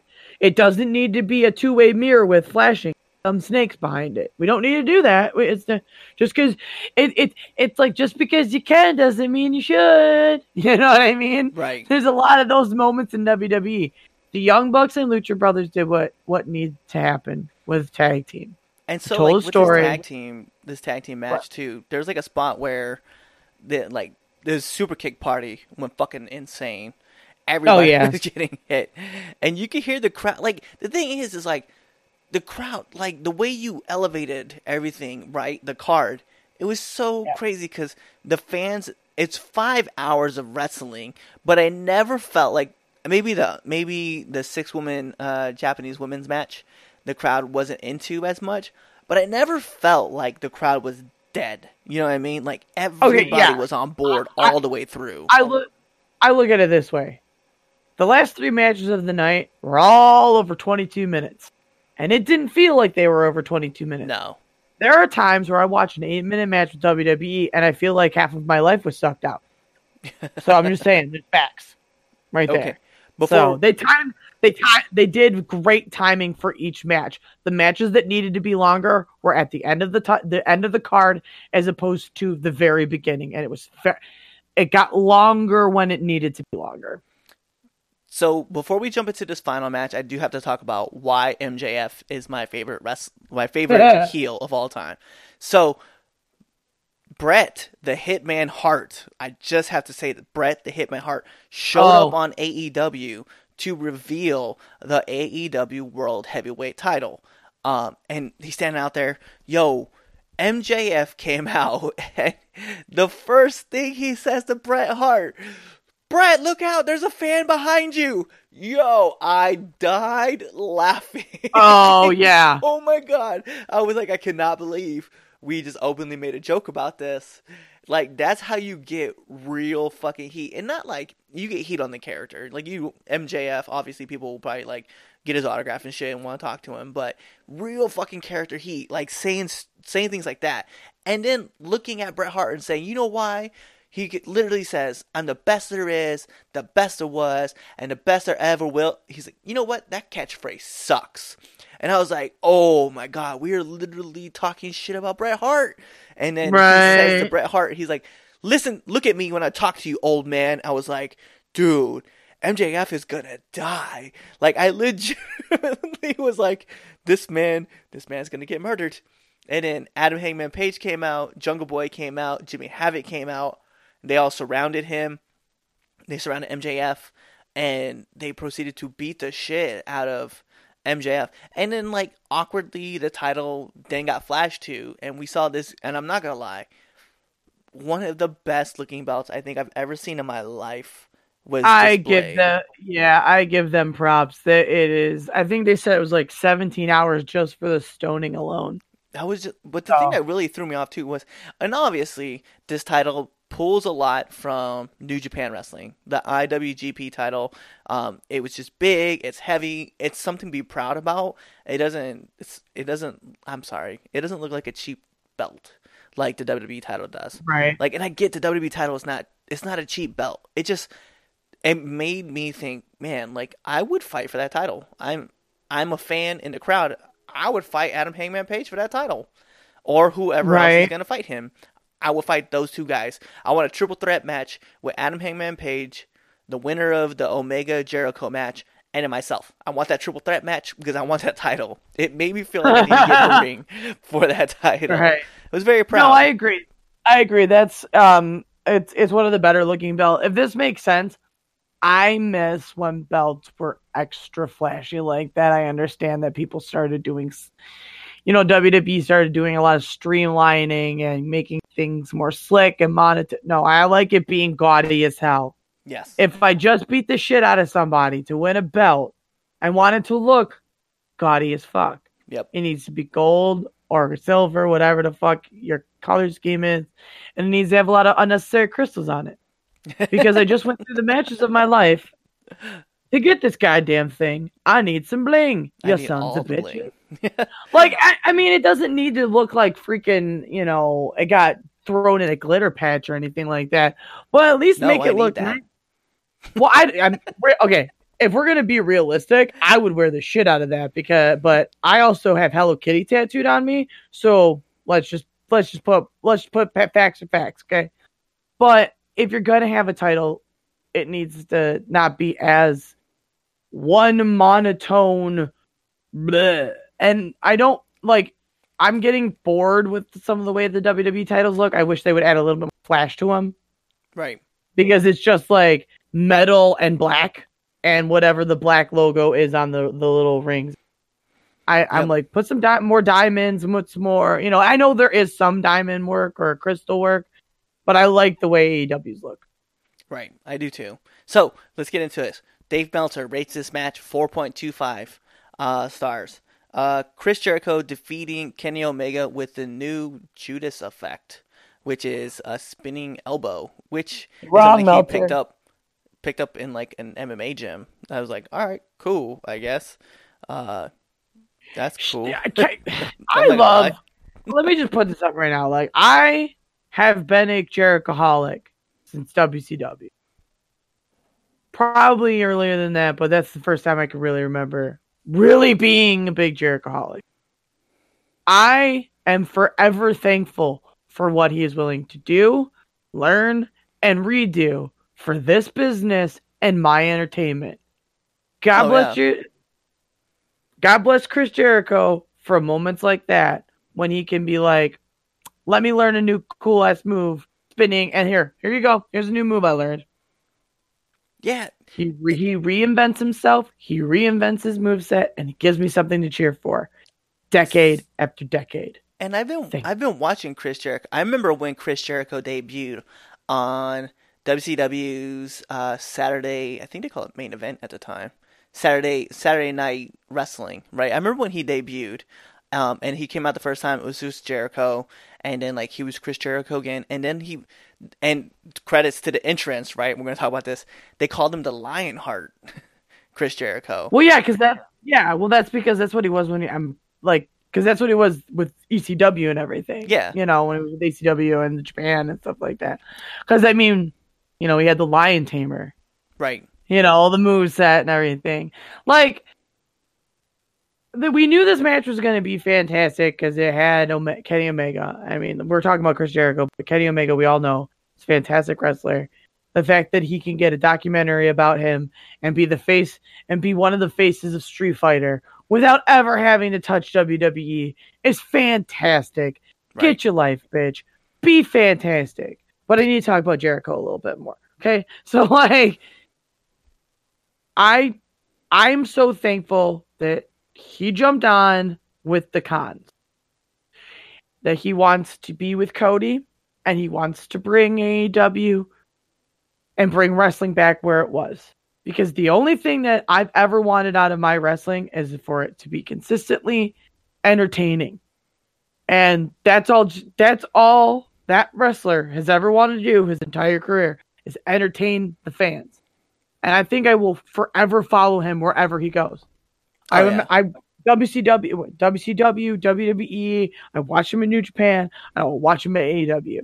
Chris Jericho is a great example of what wrestlers need to strive for. This is why his podcast is amazing. This is why a cruise was able to happen.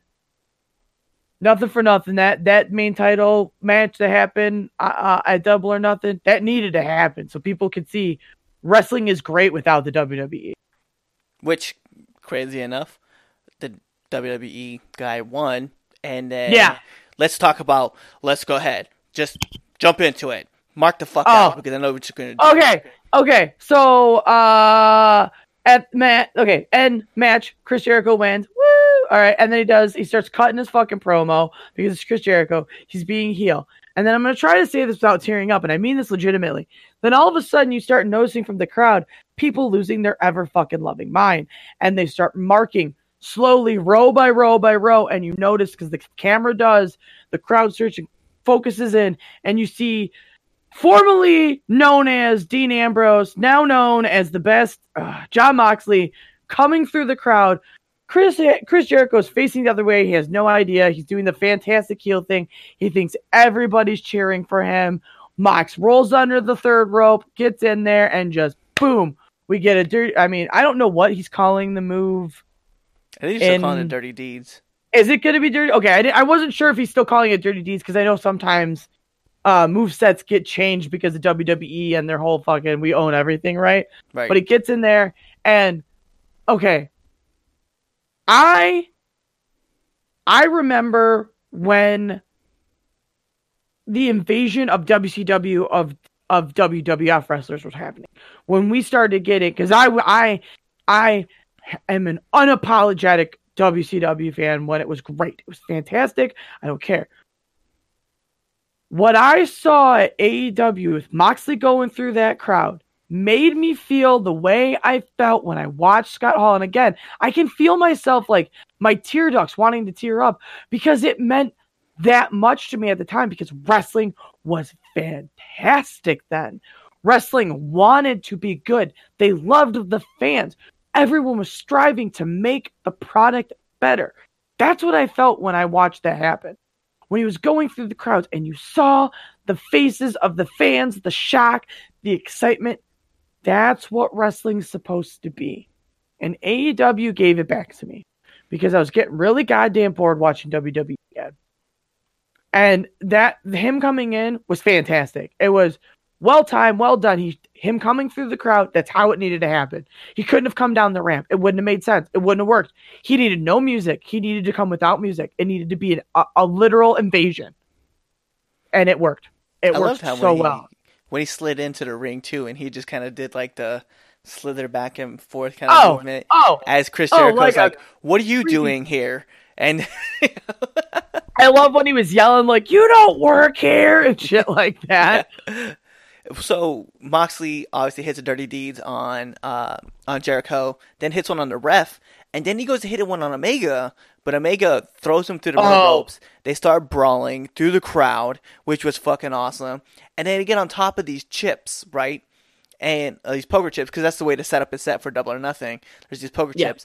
And then he hits a Dirty Deeds, and then hits him with a Death Valley Driver. Most people are going to know as Attitude Adjustment. Or even FU, if you guys were fans of the Attitude Era, throws him off the stage. He lands out, and it ends with Moxley just sitting like on the chips and just like being crazy as John would be, or some people would know him as Dean, as he would be. So that's how we ended up. And let's be real. The fun thing about that. Yeah. By the way, the fun thing about that. He didn't know the pay-per-view was ending when he was on the stack of chips. After that, he gets down from the chips and actually walks through the entire arena's crowd and then walks to the back. No, because God bless Jon Moxley. Yes. So that's how it ends. To me, like this is exactly how you start a pay-per-view. This is how you start a wrestling company. Like, just straight fire. Like, obviously, there's a lot of hype. And you know, one big thing, too, and I have to say, like, props to this. Tony Khan is a wrestling fan, right? And Vince McMahon was a wrestling fan at one time, and then it became about the money. But because you know, money's not an issue. Yeah, it's not an issue for Khan. And he's just like, I'm going to enjoy this. And I know the fans will enjoy this, too. And it's so awesome to watch. Nothing. I mean, let's be real, nothing for nothing. If this side project fails, he's like, oh, fuck, this failed. Oh, well, I'm just going to go back to the other sports teams I own and other buildings and shit I own. Like, Vince's entire being and self-worth and self-wealth comes off of what the wrestling business is. Yep. Khan's doing this as a fun project. Like, yes, there's seriousness obviously behind it because you're putting money in and you're making a company, blah, blah, blah. But realistically, this is a fun side project if you want to, like, just no balls it. And so we don't have to worry. We don't have to worry about someone being like, oh, my bottom line's on here. It's like, okay, let's try it. What's the worst that can happen? The fans don't like it? Fuck it. We'll try to do it this way. Make the fans like it. Yep. And the crazy part is, right, so we're going to not really touch too much, like, on everything that happened afterwards. So we know Fyter Fest is coming up. We know that Fight for the Fallen is coming up. The big one is August 31st. I want listeners to really remember this. August 31st is All Out. Just remember that right now. So let's move on, right? So what we end up finding out is that Jon Moxley signs a multi-year deal, and this is straight segue, right? Jon Moxley signs a multi-year deal with AEW. It's pissed off a lot of people behind the scenes in WWE, including Vincent Kennedy McMahon. I hope he fires me for that, because I mean, I don't work for him, but if he tries to fire me from this podcast, it's whatever. Oh my God, can Vince fire us all from the podcast just for shits and giggles? He's gonna buy this pissant podcast and fire us. Well, I mean, also, quick side note, he also, let's be real, Jon Moxley also fucking lied to a lot of people about how he was leaving. It wasn't just, hey, I need some time off. I was like, hey, I'm thinking about leaving this company. It was, hey, I need some time off for a movie, because he knew he would never get the time off because WWE holds people hostage. Oh, yeah. And so let's kind of dive into it, right? So there's a lot of things that were dropped, right? So we had the Talk is Jericho, we had the Wade Keller podcast, and there was a lot of things. Everything that we have bitched about on this podcast, and we have said it time in and time out, and Katie has been one of the most vocal people about it until she kind of just fell out of love with it. Marty has been very vocal. You and I have been very vocal about certain things that were said and certain things that were done, right?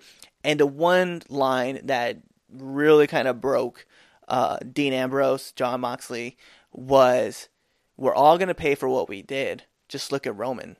And thinking back to that, about how this man, his best friend, is fighting leukemia, real life leukemia, and Vincent Kennedy McMahon, go ahead, Vince, at me, wants to fire, or he wants Dean to keep saying these crazy fucking lines, was insane to me.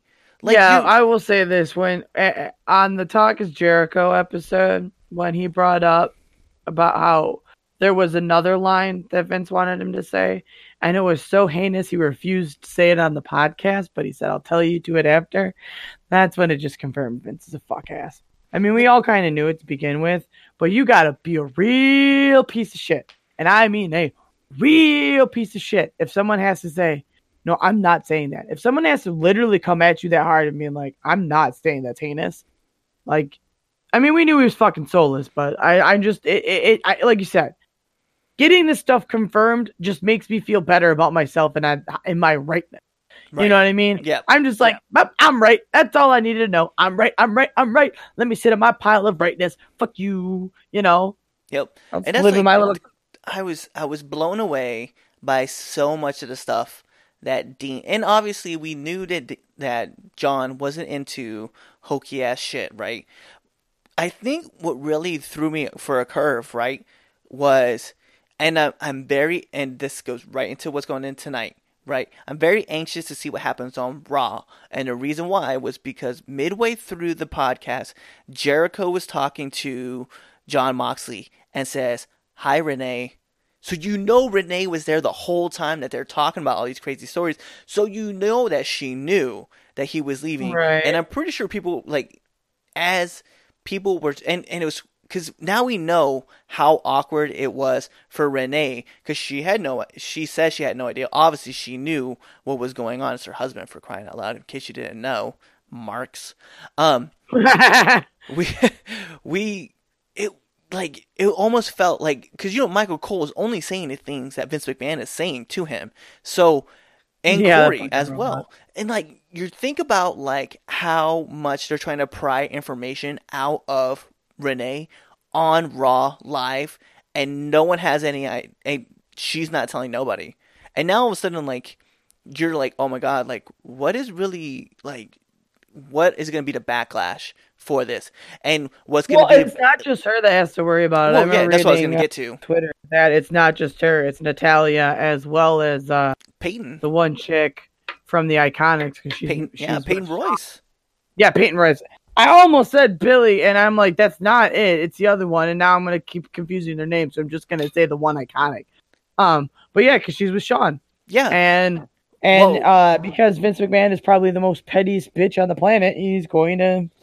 actually, that was my other thing about SmackDown. I love that Sami Zayn brought up AEW. He brought it up on Raw. Oh yeah, Raw. I meant Smack. I meant to say Raw. I said SmackDown because I was looking at my notes. SmackDown. But yeah, that was the thing on Raw that I thought was actually interesting. Yeah, that he brought it up. But and the other part too, and I was very curious because I felt like there's certain people that were going to get hit, right? So Natty, Renee, Peyton, Adam Cole, I felt like was going to be one of those. That was because his chick. Yeah, because Britt Baker. But it was just, so it was wild seeing all this stuff like happening, and it was playing out. And now that's what I'm saying. Like, so I'm curious about Raw tonight and what's going to happen with her, because I want to see who gets punished. Right, because remember, who was it? They were talking about, John, or Dean, you're going to hear me call him both ways. So John was talking about when Dean Ambrose was leaving, and he had his matchup with EC3. And EC3 was supposed to be the face, and Dean was the heel, but because the WWE fans knew what the WWE was doing and started cheering for Dean and not for EC3, they punished EC3. So much to the point where he's on main event, and he's getting beat, and he has these 50-50 bookings, and he pretty much looks like he hates life. And it wasn't even his fault. It wasn't his fault at all. Frustrating. It could have been anybody in that position. They would have booed the shit out of Braun Strowman if he came in and tried to clear out Dean Ambrose. The only person that would have made Dean look good, and he still would have been the heel, would have been Drew McIntyre, which is what they did towards the end. They tried to bury Dean Ambrose in these well, I don't want to say stupid. They were actually really good matches. But these fucking crazy matches were like pinfalls anywhere, or hardcore matches. Like all these street fights, pinfalls count anywhere, where him and Drew brought out the best of each other right towards the end, and they were just beating the shit out of each other, and they were trying to bury Dean, basically. And successfully, they did. I mean, he left on his high note. And the other thing I thought was really interesting too, and I'm like kind of ranting about this too, about this podcast.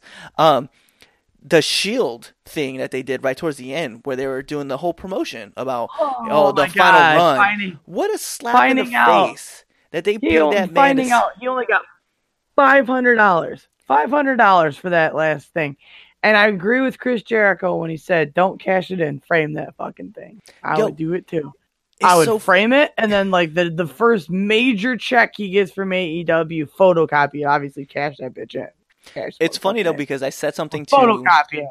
I said something about it to a friend of mine who doesn't watch wrestling. She's like not involved at all. But I was like, Chris Jericho said something on the podcast where he was like, "I won't even get out of bed for $750," and I said it to her, and she was like, "Oh, like no, I'd get out of bed for $750." I was like, "Would you get out of bed for $20?" And she's like, "No." I was like, "Okay, so now we're just haggling over price, because you'll get out of bed for $750, but you won't get out of bed for $20." Right. I was like, I thought it was just funny that she was like quick to say no, but to be honest though, man, like guys who show up to Raw and don't get put on the show get paid $500. Extras get paid $500. Well, I'm saying, yeah, That's the non-wrestling, crazy. because you actually get a little bit more if you actually have a contract through them. You get $500 if you're a local talent. Right. That's just like, it was insane to think about. And I was like, yo, poor, like Dean got shat. Like he got shit on, and then he left. And obviously he's doing more podcasts because he had the Wade Keller podcast where he's burying the creative because they kept feeding him these stupid fucking lines. Like you know what's so funny is that most of the promos that Dean did, I forgot.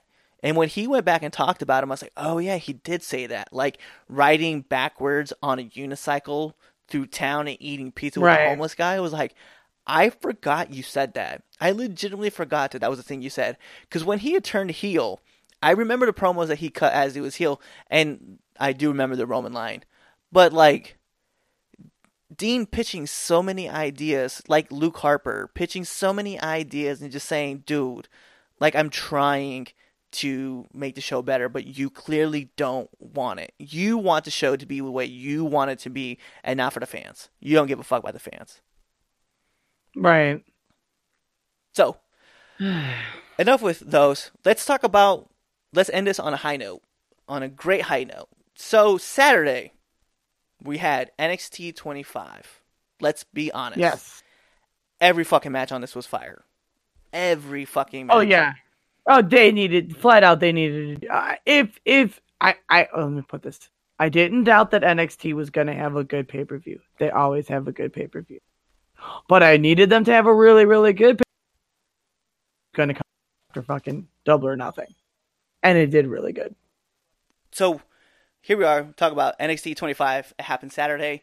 I really found this interesting, right? So, obviously, we talked about on AEW where Cody destroyed the chair that looked like Triple H's chair. So, the first line of it was, the black and gold are the true alternative to sports entertainment, which is a direct shot at AEW, because AEW keeps talking about they're not competing with WWE. They're just an alternative to WWE. And it makes sense. And it's like, you clearly went out of your way to talk about this and to aim for this. And I found it intriguing that was a line that they would bring up and they would openly say and take pop shots. Some of the fans I've been seeing, though, and we'll talk about this as the matches go along, have referenced that certain things were done and certain things were said to make sure that WWE was like, hey, we're addressing AEW with this pay-per-view. Because obviously, Money in the Bank wasn't going to be it.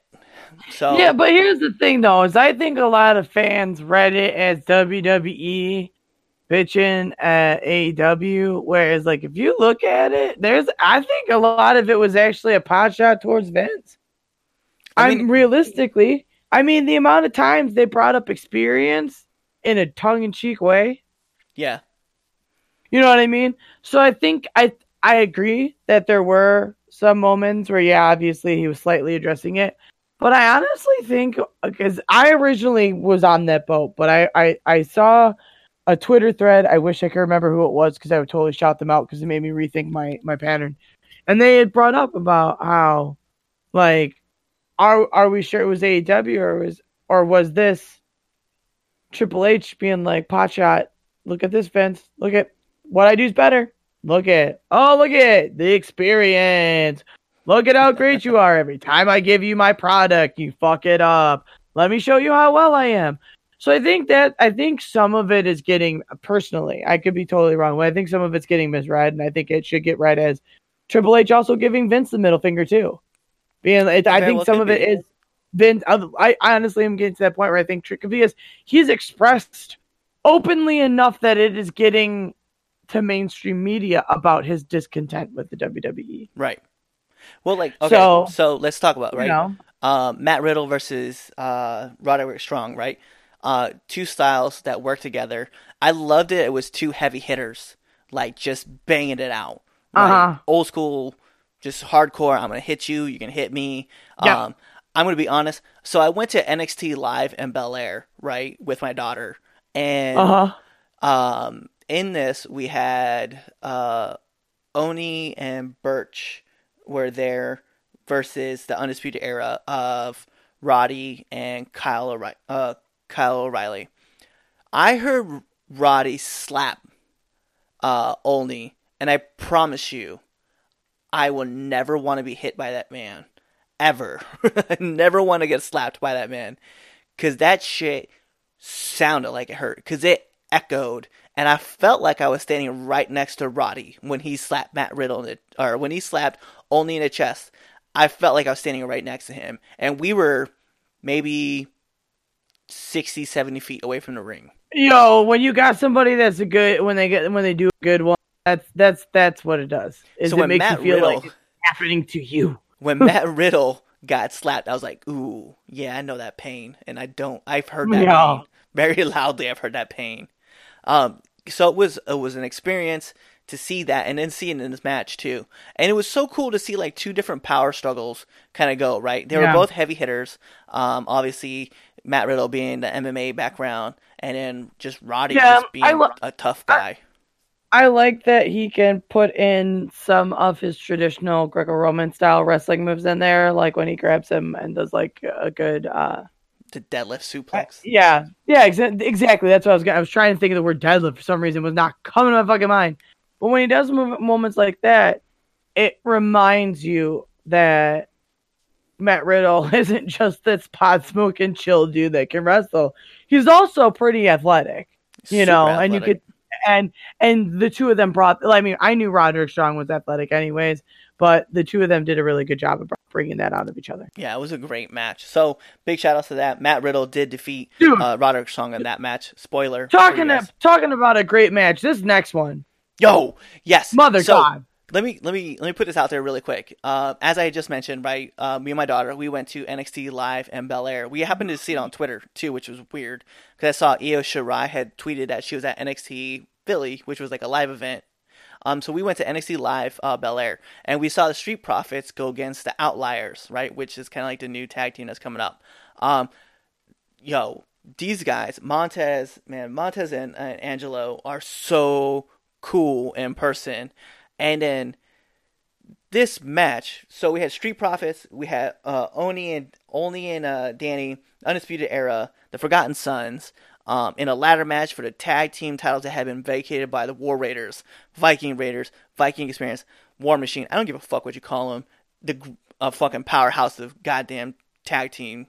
Right. So, yes. So, there were so many spots. But the one thing I do want to say really quick, if you did not... So, something right back on Matt Riddle's match, right? Matt Riddle got put in the Lion Tamer, which was called the Roddy... It's Roddy's finisher anyway. The Roderick Strong, I think it's called the Stronghold.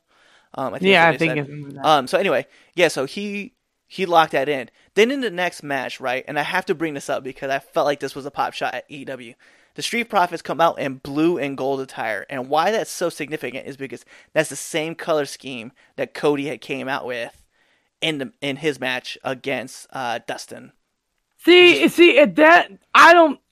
think that is reading too much in there. No, personally, I do. I don't. They come out in red and white. They almost always come out in red and white. And all of a sudden, this one pay per view, they're going to come out in blue and gold.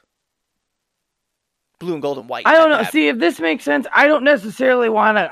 It's stuff like that I think is when we as fans read more into it than what might actually be there.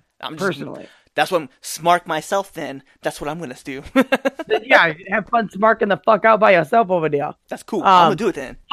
However, though, if we do find out that was done, good job on being shady bitches. Super shady. So, yeah. Let's talk about some of the spots, right? So, Kyle O'Reilly. My back hurts. My back hurts. Oh my God, my back hurts. My fucking back hurts, okay? So, Kyle O'Reilly, laying it awkwardly on the ladder, busted his back open. Montez doing terrified half the nation. Yo, Montez. Oh my God, when he jumped on that goddamn ladder at the end. Oh my God. Yeah, I felt it. Who was it? I think it was Wesley Blake that dove through the ropes into the ladder that was being held. It was just moment after moment, man. Angelo Dawkins doing a dive off the top rope. I felt like I was watching Viking Raiders all over again because I was like, right? No, I totally agree on that one. Yeah, so it was a great spot there. At one point, like Roddy and Kyle were trying to climb the ladders. They were battling against Olney and Birch, and as they were going back and forth, the Forgotten Sons came in and they knocked over both ladders. Jackson Stryker getting his ass kicked after beating the shit out of everybody one-on-one. Everybody joined this fight together. Oh, yeah. 6-person ladder drop. Like, they were smashing the shit out of Jackson. And Jackson wasn't going down, which this was my favorite moment of the match. And here I am nerding the fuck out, marking the fuck out. Can we talk about how athletic Montez Ford is? Because that man, I felt like flew out of the ring. I was like, How does this happen? How does a man jump so far and just do what he does effortlessly? Right. It looked like he was just like, you know what?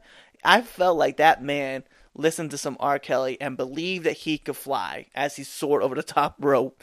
And Jackson had to catch him. I was like, Jesus God, man, this is going to hurt so bad. I cannot stop. Yeah, no, that match was something fucking else. I was happy with the winners. I thought they might do Undisputed, and I'm happy they didn't. Yeah, so to give you guys heads up, Street Profits did end up winning, which was a cool spot too. And I think this was kind of like a throw out to Bayley, right? Because it pretty much ended the same way. Forgotten Sons were reaching up for the title. I think it was Cutler was actually reaching for the title. And then Montez jumps onto the top ropes, onto the ladder. It was so good, y'all. It was a good match. It was a good spot. Go check it out. And then pulled the tag titles down, and then Street Profits became your new NXT Tag Champions. And you know what? I'm okay with that. I fucking loved it. Yes, they deserve it. Right. I just now hope they give his girl fucking shot. Yo, Bianca the EST gets the goddamn title. Yo, so let's talk about the next match, right? So we had Velveteen Dream versus Tyler Breeze, who we just found out from Triple H's conference call that Tyler Breeze is now back on NXT. So he's not SmackDown. I mean, we all knew that was coming. Yeah, but it was weird because remember he said that they got drafted to Raw, and now all of a sudden he came back down to. He's down at NXT, which I'm happy. We talked about it a while ago, whether it was on the podcast or Facebook group that when we bullshit with one another. I know that was something that was discussed, that we knew Breeze was going down. Yeah, but it's good. And I mean, it's good for him though, because why fucking waste him? Yes, because he's a fucking talent, and they showed it off today. I don't know how Triple H got that negotiation tactic, because that's what I really honestly think is Triple H had to negotiate that one. He must have that sex tape with somebody and Vince. Yeah, let me bring him back. If you're not going to use him, let me bring him back. Yeah. And like, I think this was like an awesome idea of like different styles clashing. And again, I'm gonna point this out: Velveteen Dream, gold pants. Just gonna put that out there. Anyway, and doing the Lion Salt actually, and I think they even referred it to as the Lion Salt in the product, as they were like Mauro Ranallo referred to as the Lion Salt. It was just an incredible match. I mean, I just love the fact that Breeze, like he was like obviously he keeps talking about how he's the OG. He said it a couple times on NXT. But it was like this old style versus new style of like, I don't want to say fashion, but just like charisma, you know what I mean? And I loved that Tyler Breeze. And I don't even necessarily know if it's new and old because they're roughly about the same. It's just who's the new guard at NXT. Right. So I looked at it. Exactly. It was an amazing match. The amount of ego in that match was fantastic. Yes, it was. I loved that Velveteen had Tyler Breeze on the table, and he was like, "Hey, let's take a selfie together." He's like, "Smile, selfie," with the North America title. I was like, "Yo, that's a great spot." I loved seeing that happen. I was like, "Thank you for giving us that." Velveteen Dream did win. Purple Rainmaker. I have to say, I saw him, Riddle, and Adam Cole as the main event at NXT Live. it was oh my God, it was a great main event as well. And it's cool to hear an 8-year-old just keep calling out bro every second. I bet that was great. Yeah, it was so cool. And Velveteen actually won this match too, this was a cool ending. So, and I'll just kind of talk about it. Last shot by Adam Cole was given, and Adam Cole went to pin Matt Riddle with his shoulders on Matt Riddle, and his chest was up. And Velveteen Dream came flying over the top of Matt Riddle and landed a purple Rainmaker on Adam Cole, and then pinned Adam Cole. So I just want to say it was a great spot. I just had to put that out there. But yeah, so Velveteen wins with the Death Valley Driver into the Purple Rainmaker after faking like he was going to hit Breeze with the title, which that was kind of a great way to like get that lucky spot win. So I don't think Tyler Breeze gets hurt by this, but I definitely think it was the right call. They also did their little selfie spot at the end, which was good to do. Because I like that Velveteen, when he goes against somebody, he'll, like, when he did the bro fist, and it was like falling into it, and then he did the weird selfie. Like, he still gets in his ego, but he'll at least acknowledge your existence for that moment. And I love that, like, ego bullshit. Love it. You can share the spotlight with the Dream for like a millisecond. Then you gotta go. Right, legit. He's like, and you're done. And scene. Like, yeah, exactly. He's like, okay, come and picture. You're done. You're gross. Go away. Like. So our next incredible match, right, that had come up, and I really want to say this because I know a lot of people. I've kind of shitted on Shayna Baszler's last few matches. It must be something with Japanese wrestlers that brings out the best in Shayna Baszler, because Bianca Belair is not that answer. I'm going to be honest. I like the match with Nikki Cross, but Kairi Sane and Io Shirai bring Shayna Baszler to a whole nother level of fucking awesome. See, here's where I'm going to say that I understand where you're going on that. I have to respectfully disagree and say I think it's not that they bring her up, it's that because they're so good, they don't make her look as boring as she is with other people. Right. Okay. I agree with that. It's nothing for nothing. It's the same fucking shit over and over again with her. But when she was with Theo and with Kairi, they were really, really good, and they really made her look good. I'm sorry, like, that sounds shit talking, but I don't really care. No, I can agree with that. But that's kind of that's more of where where my wheelhouse is on there. Is that I think the reason why the Japanese wrestlers made her look good is because they're fantastic wrestlers, and you could put a fucking stock with them, and that's gonna be the best damn match. They could literally wrestle Mr. Sacco, and it would be amazing. Yep, I agree. So Shayna Baszler did win this match by submission against Io Shirai, which made it kind of cool because Jessima Duke and Shapiro came down. Candice LeRae actually stopped them. And holy crap, Candice with the crazy patch. Crazy with the fucking kendo stick, man. Just right, she went nuts, crazy patch. Which, by the way, we'll talk about that. After the replay, we saw Shayna talking to the crowd, talking shit.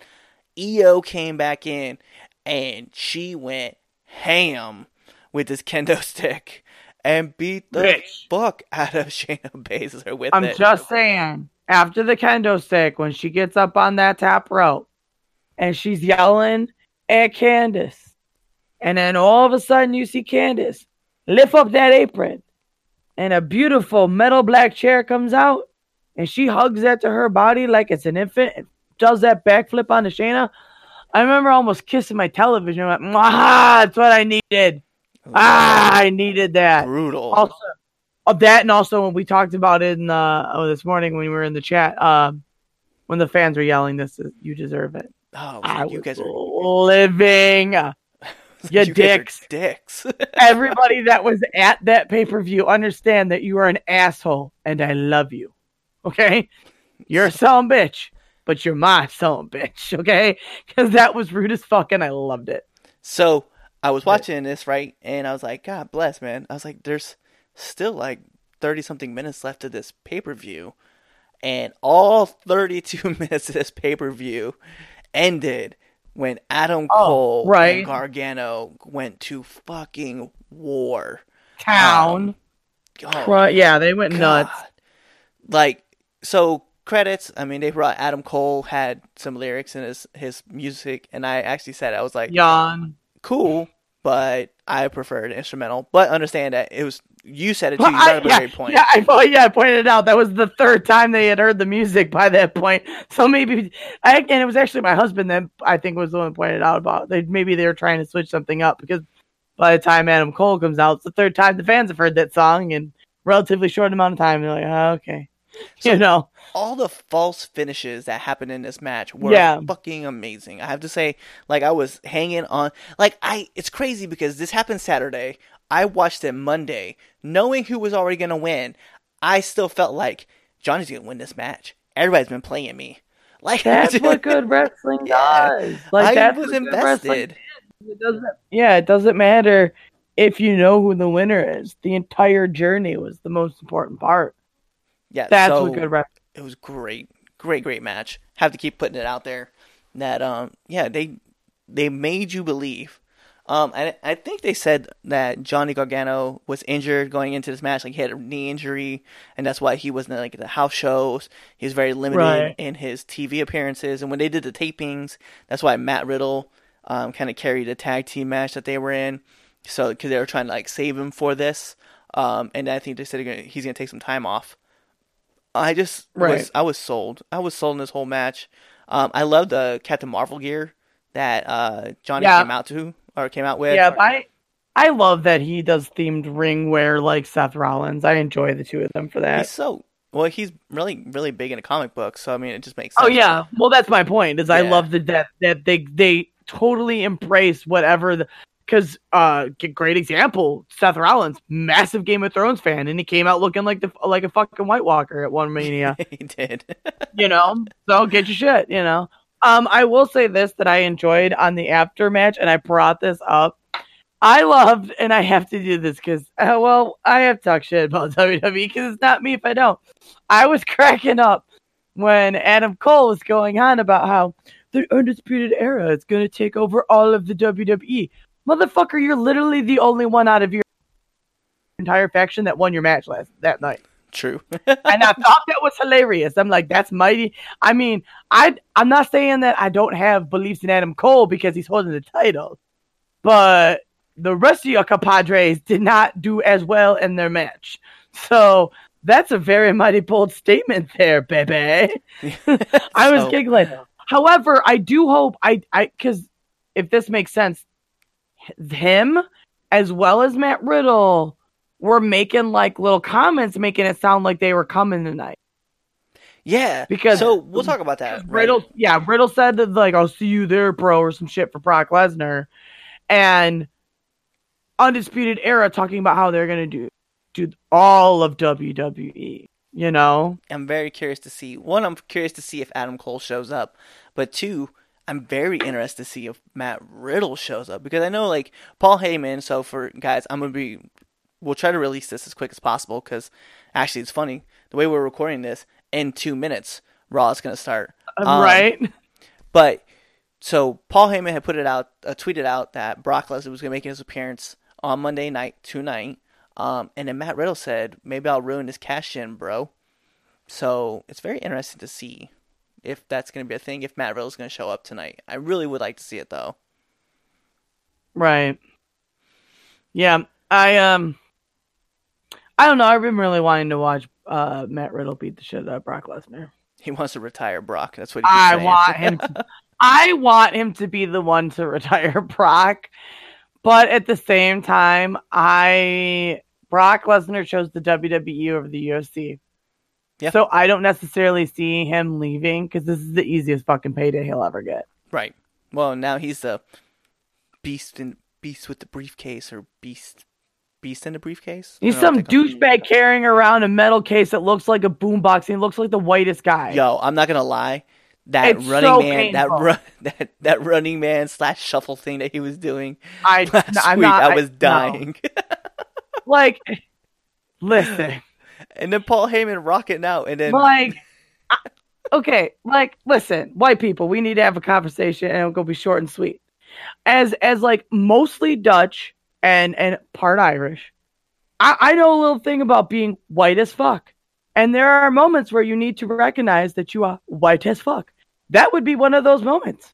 That would definitely be one of those moments where if your body goes, let's do the Running Man, and it starts jerking like you're having a seizure, you say, this is a moment where we recognize this is too white, and I need to firmly sit my white ass down. It was painful. It was painful to watch, and Brock Lesnar, don't do that again. With that being said, Julie, why don't you give them your handles, let them know where they can find you at. Add a little SG Baka on Instagram. I will be dropping soon a YouTube panel. We're in the process of doing the test footage for all of the video game reviews. I mean, not video game, but tabletop gaming stuff. We actually have a good camera now, so keep an eye out for that, sons of bitches. More content. Awesome. You guys can find me at CM_Miller on Reddit, Instagram, PS4, Twitter. You know, Marty always says it's Grindr too. But that's Grindr. What was it? Farmers Only or whatever. Christian Mingles. I feel like it's like everywhere. But really, I want to give a big shout out to AUW, who is a new affiliation I wrestle with, is having their Awakening show June 8th. So, you know, guys, if you get a chance, check out YouTube, show a little support.